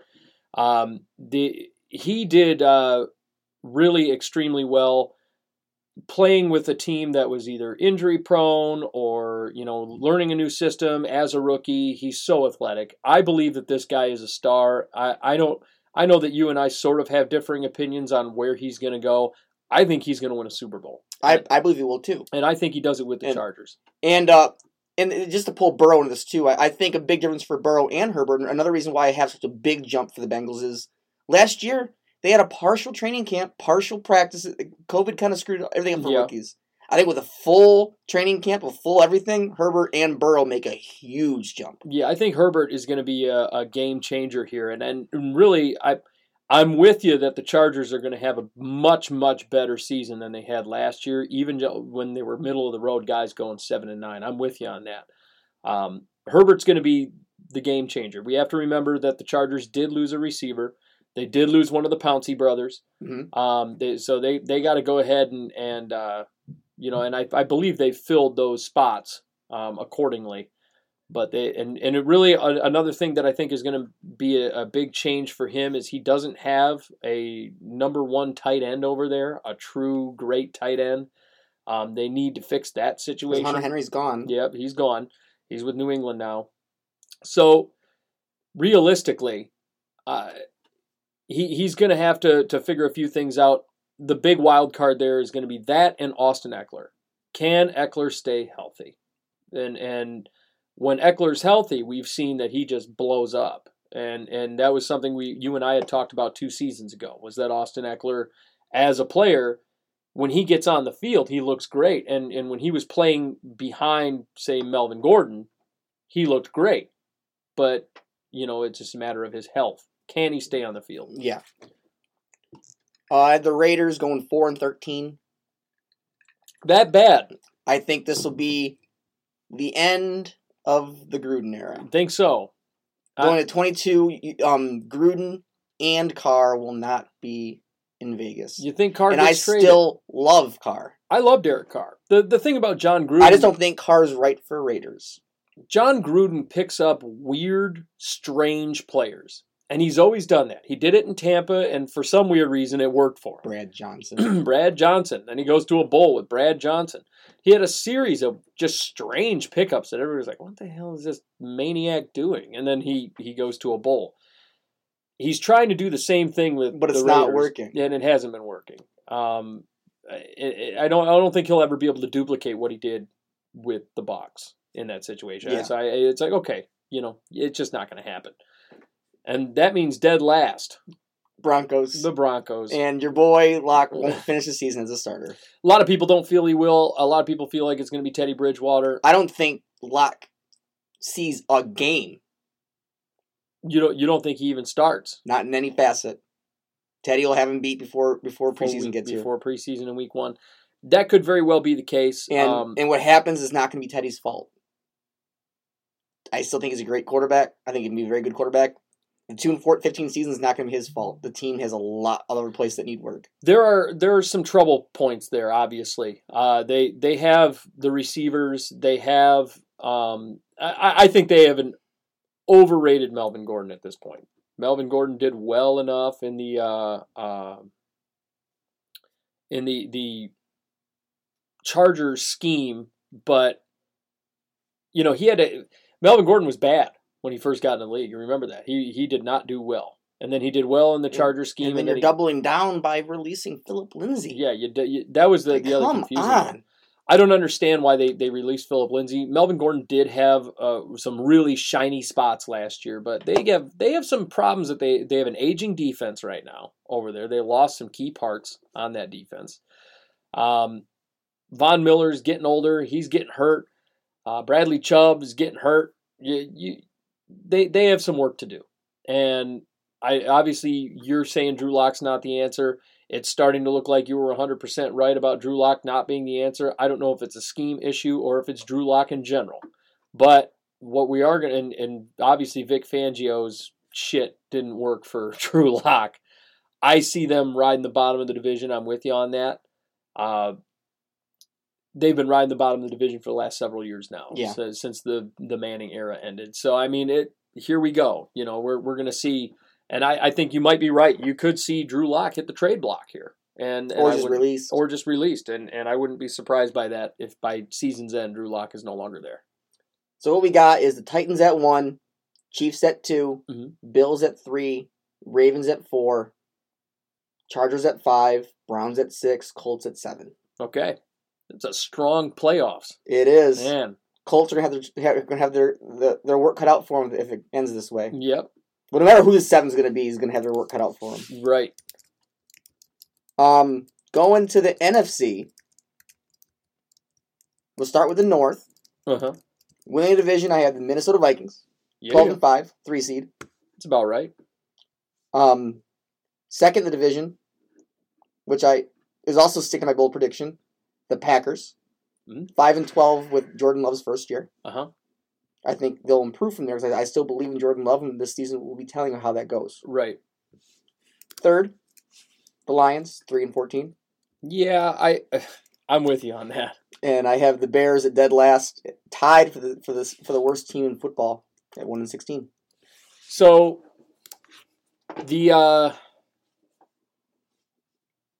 one thing that I wanted to point out before we jump into the NFC stuff, AFC, The one thing that I really like is this Xavier Rhodes deal that the Colts made, $6.5 million to retain him. That he's going to be the big X factor for them. If he plays like he played last year, they have a really good shot at beating teams in spite of the fact that they're going into the playoffs with a losing record. And that cornerback play that they had from Rhodes, as well as other corners on that team that were lesser known corners, particularly this young kid Rock Ya-Sin, who came in as I think it was a 3rd round draft pick. That's going to be huge for them. Colts, even though they're going in 8-9, they still have a shot. That's the kicker, is that they still are an interesting team. That defense, remember, was a top 5 defense last year. So, interesting situation. Now, moving into the North, I am 100% with you on the Vikings winning the division. I think this team with Rodgers gone, to me, it's going to be a landslide. And so the Vikings have such a changed defense now. This is a very, very... Now remember, this is a team with a crap defense that went 7-9 last year. They had one of the worst defenses in the league. They didn't have Mike Pierce. They didn't have Dalvin Tomlinson. They didn't have Danielle Hunter. They didn't have Anthony Barr. They didn't have Eric Kendricks for part of the season. They didn't have Rashad Breeland. They didn't have Patrick Peterson. They didn't have Mackenzie Alexander. They didn't have Xavier Woods. That's 9 players on an 11-man defense. They didn't have Sheldon Richardson, who's going to be a rotational defensive tackle, but I digress. They didn't have Stephen Weatherly at right end. They had Fede Odenigbo. I mean, this is a team with a retooled defense, and Mike Zimmer has a lot of guys coming back or coming into this defense that know his defense. They brought back Stephen Weatherly. He knows Mike Zimmer's defense. They brought back Mackenzie Alexander. He knows Zimmer's defense. You bring in Patrick Peterson. You still have Cam Dantzler from last year. When Cameron Dantzler, who I know that I've come on this show and I've said, hey, wait a minute. Don't soak your jockeys over Cameron Dantzler just yet. But having Cameron Dantzler as technically speaking, your number 4 corner is a good fucking problem to have. Mm-hmm. And then on top of it all, coming into a situation where Harrison Hand has just emerged as this other corner, the Vikings defense is looking top 5 this year. It's terrifying. The Vikings, and I think I don't think any of the defenses in this league right now, or really in this division rather, can hold a candle to the Vikings. Defensively, no, I would agree. I don't think I think the Vikings offense is looking just as strong. Particularly that offensive line has so much improved. This is a revamped team, and it's fun, quick, fast, and in a hurry, with cap-friendly moves. This division is theirs to lose at this point. Now, especially with Aaron Rodgers not playing. Right. Now, if Rodgers plays, it'll be a dogfight. I'm going to give a bold prediction moving forward when Rodgers plays. But I truly feel this is the Vikings division. And I don't think the Lions are going to do. I'm with you. The Lions are going to fall apart. And I would actually flip-flop, and I think I did flip-flop the Bears and the Lions. But and I actually had the Packers sitting on the bottom of the division. I'm surprised that you believe as much as you do in Jordan Love. I think the first year will be a little rough, but they're going to have I think Jordan Love ends up being the guy. There's a lot of people out there that are concerned because the Packers are so unwilling to dump Aaron Rodgers that Jordan Love isn't ready. And that seems to be the overall feeling of that, is that Jordan Love isn't ready. And that very well could be. Yep. And the Packers, they have other concerns too. They got to sign. 5-12 to me still states like a guy who's not ready could still pull off a few wins. Yeah. But time will tell. Yeah, Jordan Love is an interesting character. And then Justin Fields, obviously, for the Bears. I think, like we were talking about earlier, there's going to be a hokey pokey at the quarterback position there. I feel you on that. Bears are going to have a bad year. Yeah. This is going to be a rough year. So I have just the Vikings going to the playoffs from that division. Yep, and that's what I had as well. Going to the South. So there's a lot of talk about how Brady didn't really get the full playbook down to a T until half of the season. Yep. So I think you're going to see a very dominant part of the season, the regular season, I got the Bucks going 15-2 and taking the number 1 seed. Yeah. Okay. Now the Bucks, I think they're definitely gonna dominate that division. Atlanta's rebuilding. The Saints are, and I think for the most part they're going to dominate the NFC for the most part. Think so. Now, this was a team that was they squeaked some wins last year against some questionable teams. But as the season got on, though, it became more and more clear that this is a juggernaut team. Right. And I think they are a juggernaut team. I think they're going to try and run it back. This is going to be they very well could because they have all 22 starters coming back. Yeah. So this is going to be a fun thing for them. Fun season. I agree with you on that. They're going to win that division. Second in the division, just missing the playoffs, is the Atlanta Falcons. Wow. 9-8. Wow. Winning record. We'll miss the playoffs. Winning record for the Falcons. Yes. Wow. Surprised. I think they start to kind of get things figured out. Their defense is a little bit better, not by much, but marginally. I think Arthur Smith is such a smart mind as a head coach, and he's been so good for them, or he's going to be so good for them. They could start turning it around. I don't know about a winning record yet, especially, I mean, you see it all the time, though. A new coach comes in, winning record, here we go. I want to see if Arthur Smith is that type of guru, that sort of Jim Schwartz guy. Remember when Jim Schwartz came to the Lions and suddenly the Lions had a winning record? I want to see if he can turn that switch and get them to a winning record situation. That he could be the catalyst. We don't know. Arthur Smith has never been a head coach, so we're going to find out. Then I have the Saints going 8-9, third in the division, 9th best team in the conference. I had them getting into the playoffs with the losing record. The Saints, obviously there's questions at QB. Whether or not Winston can not throw 20 interceptions in a season. Taysom Hill's still in play. Yeah, he's still there. We have questions. We have questions about the Saints. I have questions. You have questions. I don't blame you. It's up in the air there. We're going to find out. And even though last in the division, the Panthers with Darnold will go 8-9. That's ballsy. With Sam Darnold as a starter. My bold prediction was them getting second. Ooh, buddy. I think they'll have a good year. I think Darnold's got 2 good weapons over there, and Robbie Anderson and more. It'll be a scheme change. It'll be a positive thing. I think the coaching change is going to be really good for him. Adam Gase was not good for him. No. In any way, shape, or form.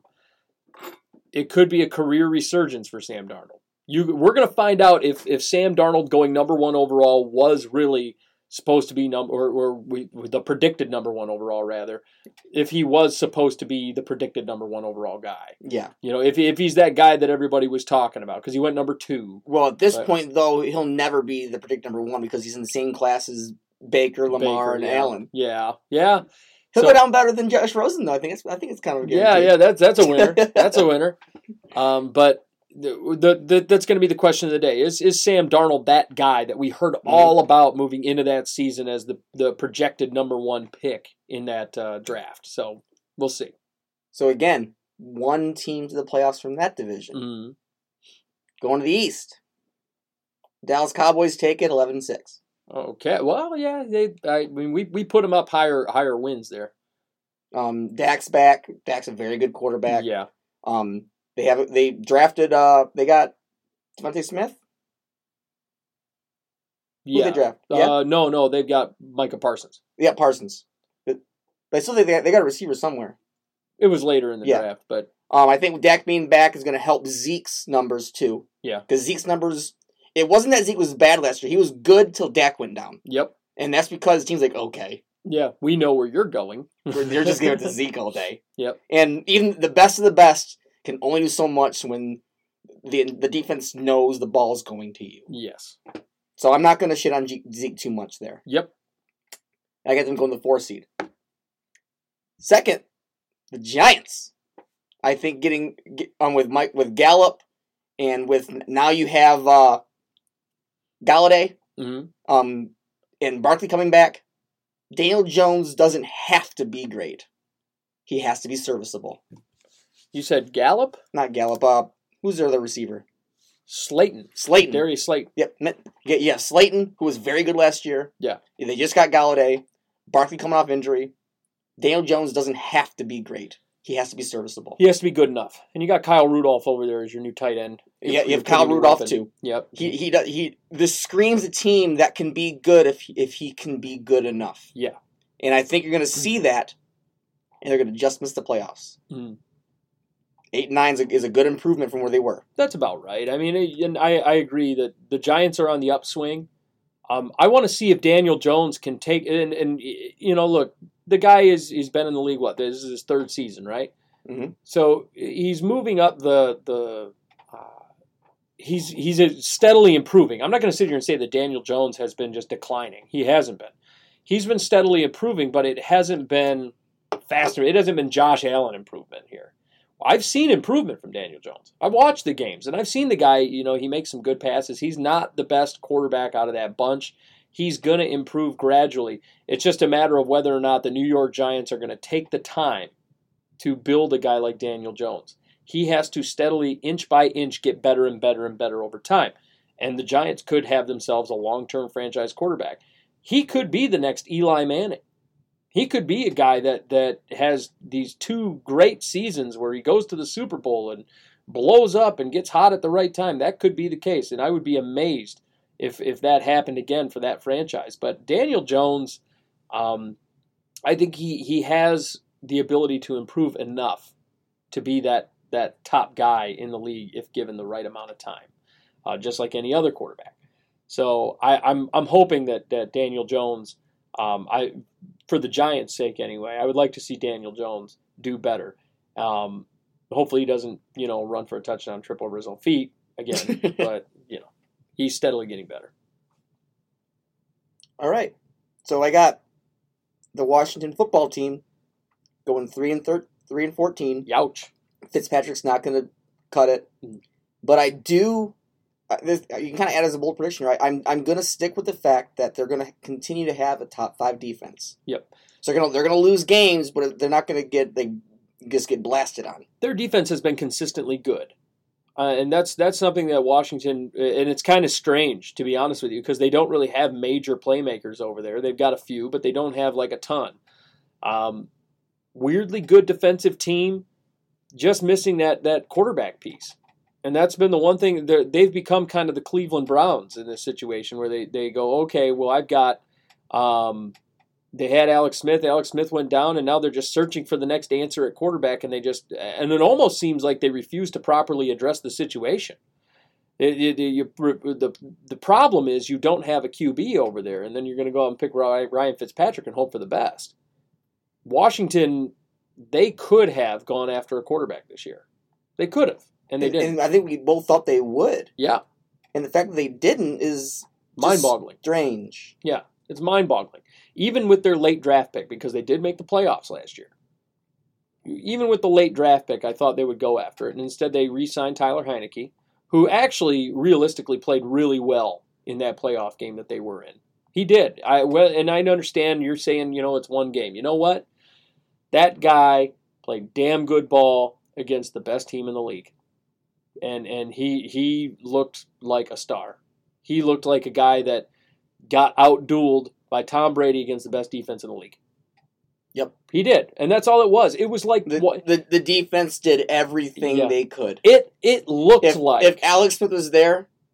They could have won that football game. I think you might be talking about a different Super Bowl champion. Yeah. I look at that, like that game, watching that game, it was almost like the equivalent of watching, and I'm not going to sit here and say Tyler Heineke is Peyton Manning, but it felt like watching Peyton Manning and Tom Brady duel it out, and Tom Brady just won the duel. And that was kind of how that game felt, because Tyler Heineke was playing good football. And he's 27 years old. He's been in this league for a while. I feel like he's just kind of understanding the game a lot better, and suddenly he's hit somebody's radar. It's very well possible. Yep. And last in the division, also 3-14, is the Eagles. The Eagles. I think Hurts is going to have himself a rough time. I think he's going down. I think Jalen Hurts, he was way too talked about. People are way too big on him. You and I have talked about this. Generally speaking, running quarterbacks usually do not survive in the NFL. Mm-hmm. And Hurts is kind of going to be no different, I think. I think he's RG3 2.0 here. He's going to blow out his ACL. I'm waiting for it. And when it happens, the Eagles are going to have themselves a really bad year. Yeah, because Hurts is because he gets hit pretty nasty sometimes. Oh, yeah. And this could be me just being like wishful thinking. But like when I talk about running quarterbacks, my team's got one. Yeah. It could be wishful thinking. Put me in my place if I'm wrong here, but I feel like while Lamar does take some hits he really shouldn't, for the most part, I'm going to say about 75% of the time, he seems in control the way he lands, though. Yeah, a lot of times it's like getting pushed out of bounds, and he doesn't get like hit a lot per se. Yeah, a lot of times when he makes his runs, a lot of times Lamar's runs go toward the sidelines. A lot of them are outside runs. He'll make, or if he's going to make a big run for it, even when he's making a long, like the last year, we saw him make a big long touchdown run. You remember that? I mean, he was flying. And if you watched his trajectory, where he was angling toward the bottom of our screen to get toward the sidelines. You know, he makes that move. You always kind of know when it's going to be if he's running in the middle. Yep. Even though you can't see the rest of the screen, like, oh, this is going to be a big 30-yard run. Because if he's in the middle still, he knows he's got another 20 yards until he needs to get out. Yep. And he makes that move, and he always makes it a point to, like I said, get toward the sideline, so he's not taking that major. And yes, he still gets hit more than your pocket passer. Yep. But he seems more in control of the way he goes down than, say, Hurts does. Right. Or even Vic. Yeah. Yeah, Vic used to get blasted too. And a lot of times Mike Vick would get hurt. So, I mean, it's one of those things. I think Lamar is a prolific type of quarterback in this situation. But as far as Hurts goes, he's just that kind of guy that's going to get pounded. And I'm expecting that. And the Giants defense, the Giants and the Washington Redskins right now, they actually have some pretty strong defensive starters over there. I'm expecting this guy to get blasted for at least 4 games, but we're going to find out. And it's not like the Cowboys have a great defense, but even they have some hard hitters on that team. Yes. So it's going to be interesting. So through the East, just the Cowboys go to the playoffs. Yeah. Have you noticed a trend here? Yeah, I've noticed we've got no wild card teams yet. You got 4 teams. All 4 getting in? All 4. From the NFC West. NFC West. All 4. Oh, my God. Winning the division and the number 2 seed, the Rams, 14-3. Okay. Number 5 seed, second in the division at 13-4, the Cardinals. Okay. Number 6 seed, going 12-5, the Seahawks. Uh-huh. And number 7 seed, winning a duel of tiebreakers at 9-8, the 49ers. I'm surprised. I am and I'm not, because I know you got a hard-on for Trey Lance. I believe he starts game 1. Really? You think he's going to beat I think Garoppolo was so bad last year. Yeah.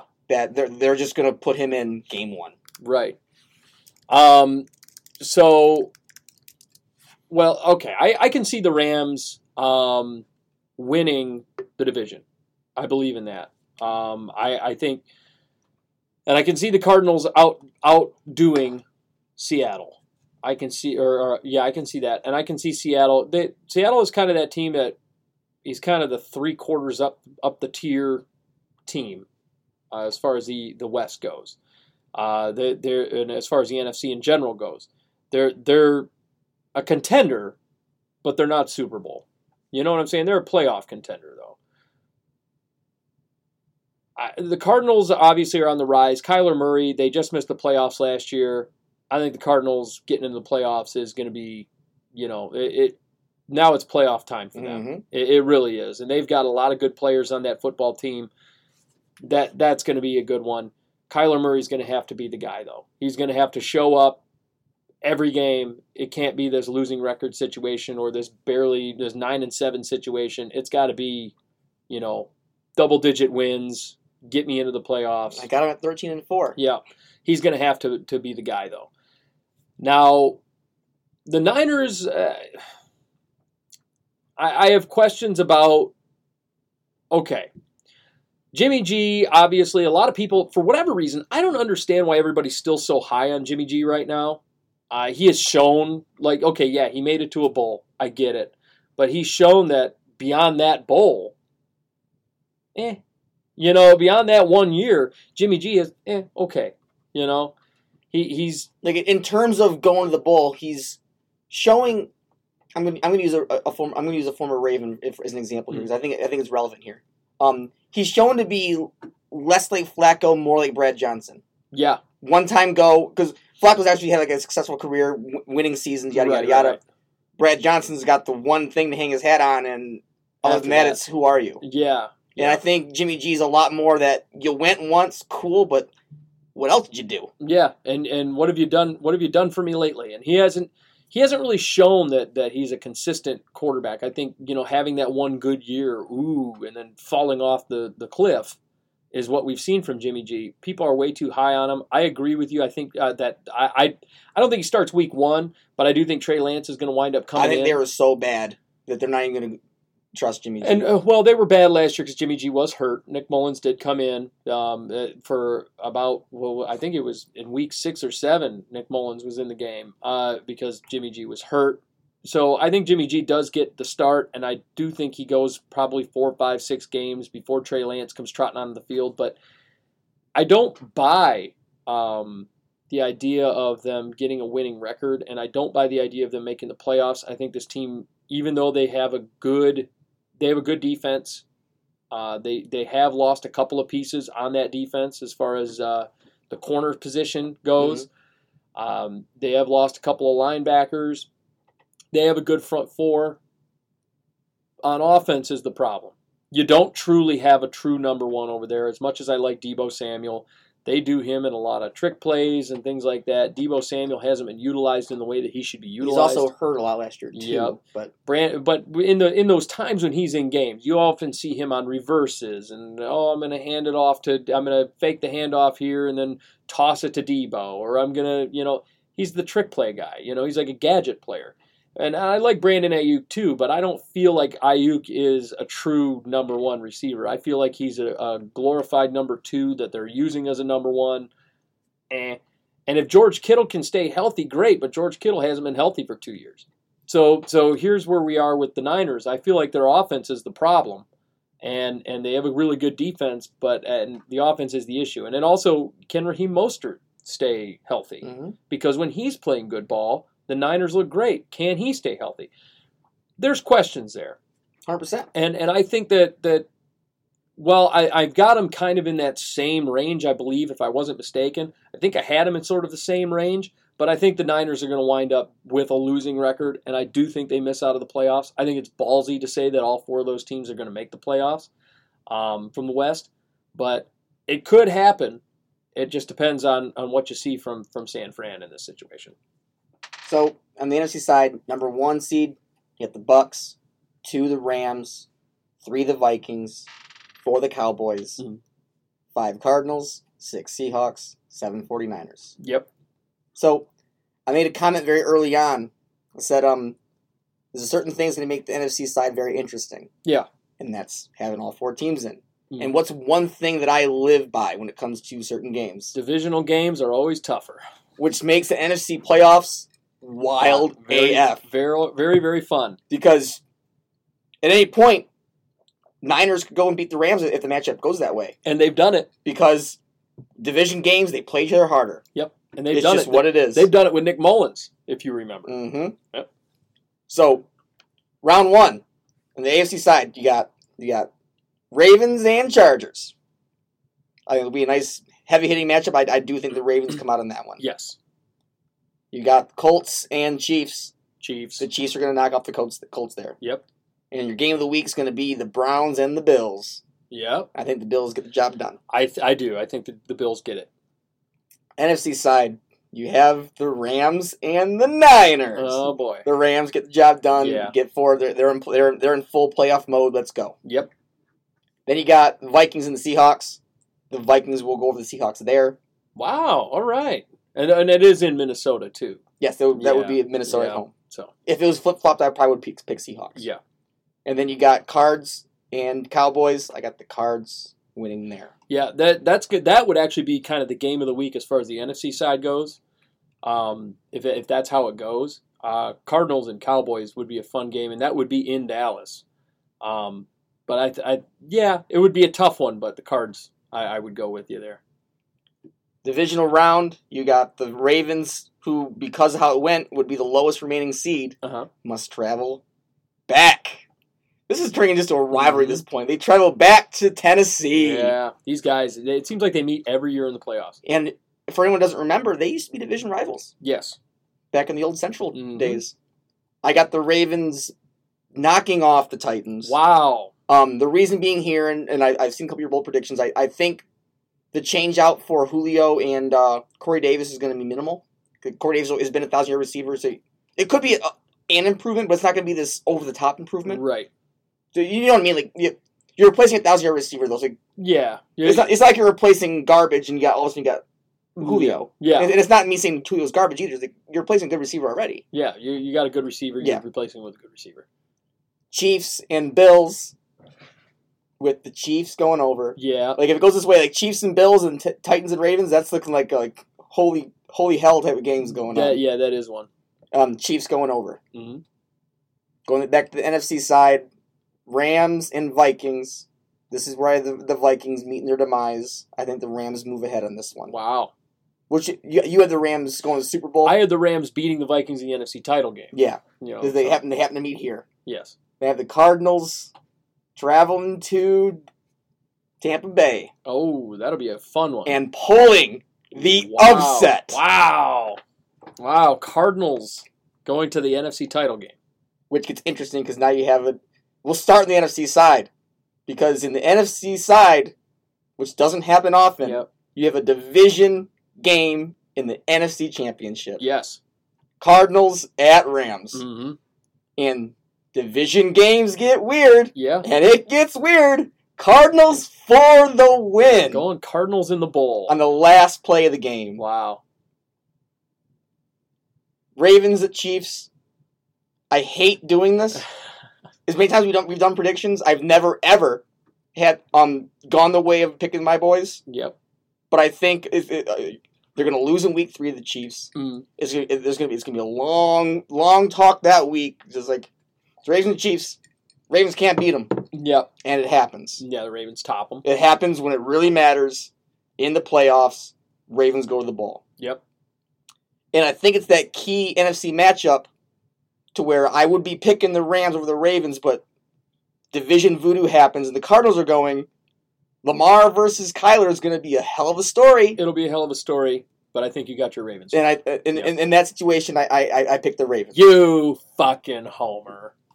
I've never picked them going this. So before, remember, I was saying how I changed it around a bit. Mm-hmm. I had it as Rams-Titans. Wow, so we were in the same boat. I had it Rams-Titans, and then once I shifted things around, like, wait a second, no, oh, shoot. Yeah, we were in the same boat then, Rams-Titans. Yeah. So that is, so you got the Ravens winning the bowl. And it's not far-fetched. Like, if you're picking 5 teams, I think Ravens are one of them that would be a... Yeah. Because they've made massive improvements. Like, Bateman's going to be a huge difference maker. Yeah, it'll be a change. Because he's a different type of receiver. You didn't draft another Hollywood Brown. Brown. And I think you're getting a chain mover as a receiver. No offense to Mark Andrews, but Mark Andrews is going to serve as a great compliment to Bateman. Yeah, he's and a tight end, though. This allows Hollywood Brown and Sammy Watkins to just run for the hills. Yeah, you guys have a really nice receiving core there. Now, if they can't pull it off, I'm not saying, like, yes, they're a Super Bowl or nothing. Like, they're a good enough team to make it to the bowl. If you don't win the bowl, it's a disappointment. Yeah, but if your passing game is not massively improved, you have major issues to be talking about. If their passing game isn't majorly improved, even then I still think they're a playoff team. I still think they move into that discussion. Bateman is the big changer there, though. But if you're not massively improved, you still re-sign Lamar, but what that number looks like could be very different. Yeah, it would be very, very different. Now we have 10 bold predictions coming in here. And I'm excited for it. This is going to be a good time. So for this segment, like I said, take it to the bank. I'm going to say take it to the bank, Tyler. Here's my prediction number 1. Aaron Rodgers, he will be traded before the beginning of the season. He has played his last game as a Packer. That's the big prediction. I don't think it's that bold, but if he does play for the Packers, the Packers will still not win the North. The Minnesota Vikings will still win the NFC North. Now that's bold. Because if he plays, I have Aaron Rodgers win and the Packers win the division. Yep. So I wanted to make sure. Not by much. Yeah. I'm going to be half right on this in some sort of situation. I will. Maybe it's a 10-yard completion as opposed to okay. Now here's the thing: the Minnesota Vikings, they will win the NFC North and will at least go to the NFC title game. If they do go to the Super Bowl, if they do wind up going, they win the bowl. That's bold because I view the Vikings being, if the Vikings were the AFC, they'd be the 5th best team, in my opinion. So that'd be bold. To me, they'd be pulling off the upset. Yep. Now, additionally, Harrison Smith, and before the off-season's end here, Harrison Smith and Brian O'Neill will receive their extensions, which will allow them, and they will go out and sign either a big-name right end or a big-name wide receiver number 3 before the season begins. That's my Viking stuff. Number 3, the Buffalo Bills will regress and will have legitimate competition with the New England Patriots for the division. Teams will recognize the lack of a running game and will handle their offense in the same fashion that the Chiefs handled them in the playoffs last year. They'll win the division, but wind up with the 3 or 4 seed barely edging out the Patriots. Okay. I'll say within 1 game. Putting a lot of stock in the Pats there. Yep, I am. A lot of players coming back for that team. There will be a tie in the NFC West with 3 teams going to the playoffs, not 4. Crazy son of a bitch. All 3 of those teams will be 13-4, Seahawks, Cardinals, and Rams, and the only thing separating them will be things like divisional wins or even as far as points. So we're talking divisional wins here, separating seeding in the playoffs. See, I have 2 games separating those 3, so we're not far off on that. The Cleveland Browns offense will flounder with Odell Beckham returning to the fold, and Odell will become trade bait by the trade deadline. I think he goes on the block. That's not that bold. Really? Odell Beckham? They were floundering before he got hurt. Odell Beckham going on the block? Week 8? I'm thinking more he gets benched. Really? He's not good when they're not good when he's in the field. Man.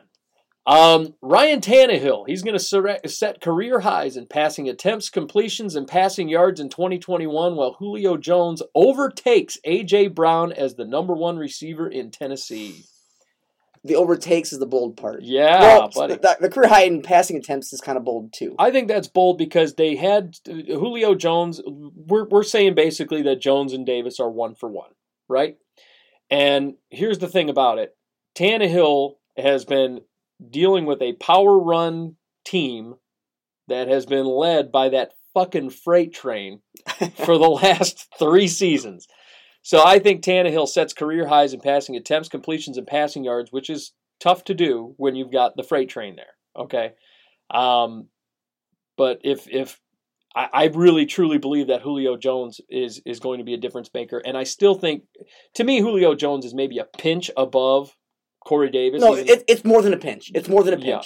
But I think my point was you're not replacing a lack of a 2. You're right. There was a 2 there. Right. Now you have 2 number 1s. Yes. That's what it is. Because I always viewed Corey Davis as a high end 2, low end 1. Right. Now you got 2 high end 1s. Right. Now, next up, Jimmy Garoppolo will be benched by the trade deadline, and Trey Lance will emerge as the starting quarterback for the Niners. Jimmy G will then be placed on the trade block before the deadline. Trey Lance will be considered for the NFC Offensive Rookie of the Year. So I got him starting game 1 and winning Offensive Rookie of the Year in a landslide. That's ballsy. You really like Trey Lance a lot. You're big on him. I think the difference is going to be that Jets doesn't got enough of a team to really make Wilson look successful in his first year, and the same thing goes for Lawrence. Yeah. There's nothing. Lawrence is a better player than Trey Lance, but Trey Lance is a better team to make a run to get that award. Even given the receiver situation. Yes. Because I think DJ Chark is better than both Ayuk and Deebo Samuel at this point for what the Niners are using them for. And that very well could be, but I think there's other parts of the team that are going to hold Jacksonville back. Next up, the Kansas City Chiefs' new offensive line will flounder, and Clyde Edwards-Helaire will have a worse season than last year statistically Additionally, which is tough because Clyde Edwards-Helaire, you remember he had about 860 yards last season. Additionally, Mahomes will be sacked more times than he has been sacked so far and will suffer a late season injury because of it. I hate to wish injury on anybody, but I believe that offensive line. Now, hear me out. A lot of people are excited about this offensive line. They're losing their minds about it. But look, we had Mike Remmers in Minnesota. He's not good. I mean, really, I look at some, and now you hear Kyle Long getting hurt. This is going to be a bad thing for the Chiefs. It very well could be. Mahomes is going to get pounded. Outside the injury, I hope you're right. But. Yeah, but Mahomes is going to get pounded.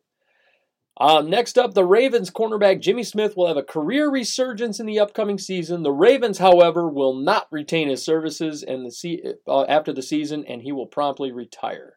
He'll be one of the best corners in the league. I could see the first part, but if that were to happen, I think the Ravens will continue this one year contract thing with him. It is a possibility, but I think they let him walk. I think he becomes cap casualty because Lamar is going to be taking up a lot more of that cap space. The Lamar contract is gonna make some waves for them for sure. Right. Next up, the Dallas Cowboys will have the highest scoring offense in the NFC. Additionally, they'll still post a losing record and will lose the division to the Tyler Heineke-led Washington football team, who will make the playoffs, posting a 9-7 record. I can't see it. That's bold as hell. Tyler Heineke. I think even you on your season predictions had Dallas win the division at double-digit wins. Yep, I did. I believe Tyler Heineke.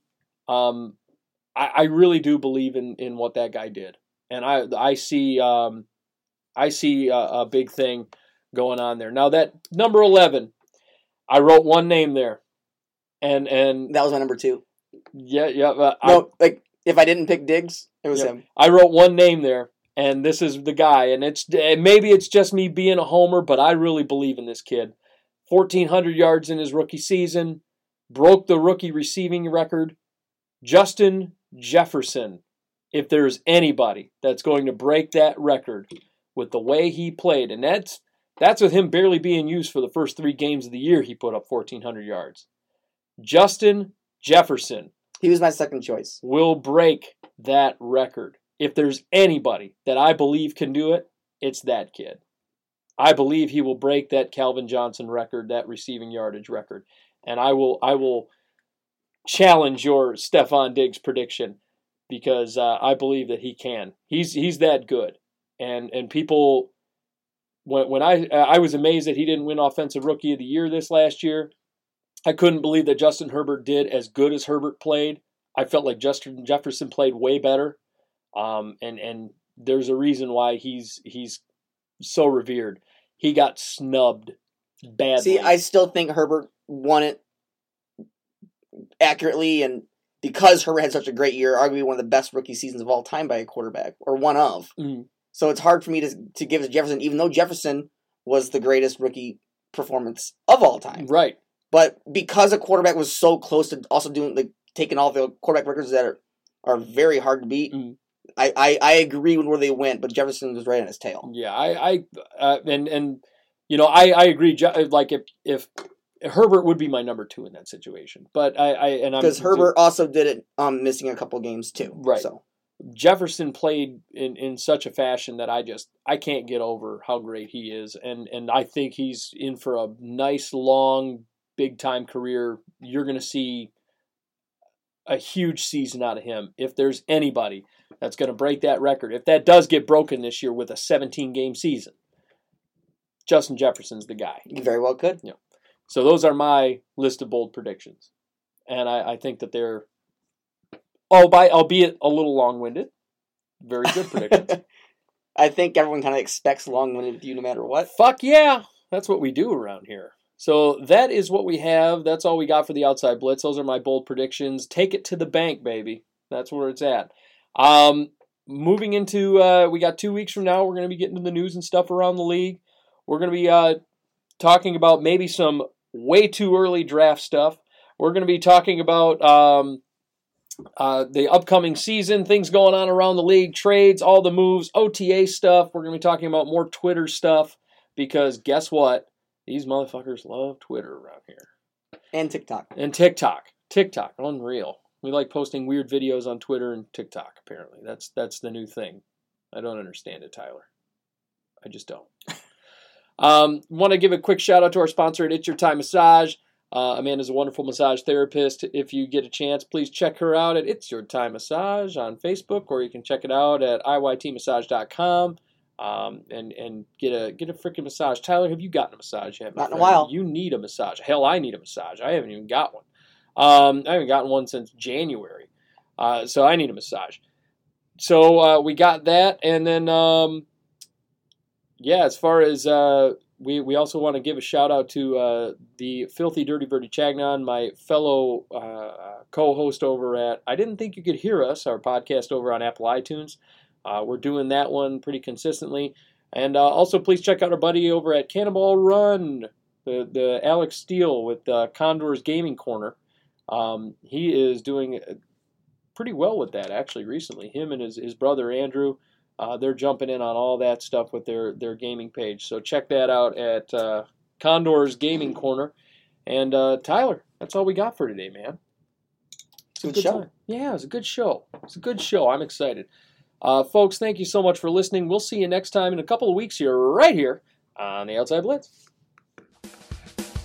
Join us soon on the Outside Blitz, and be sure to follow on Facebook at facebook.com/The Outside Blitz, and feel free to email us questions at theoutsideblitz@gmail.com.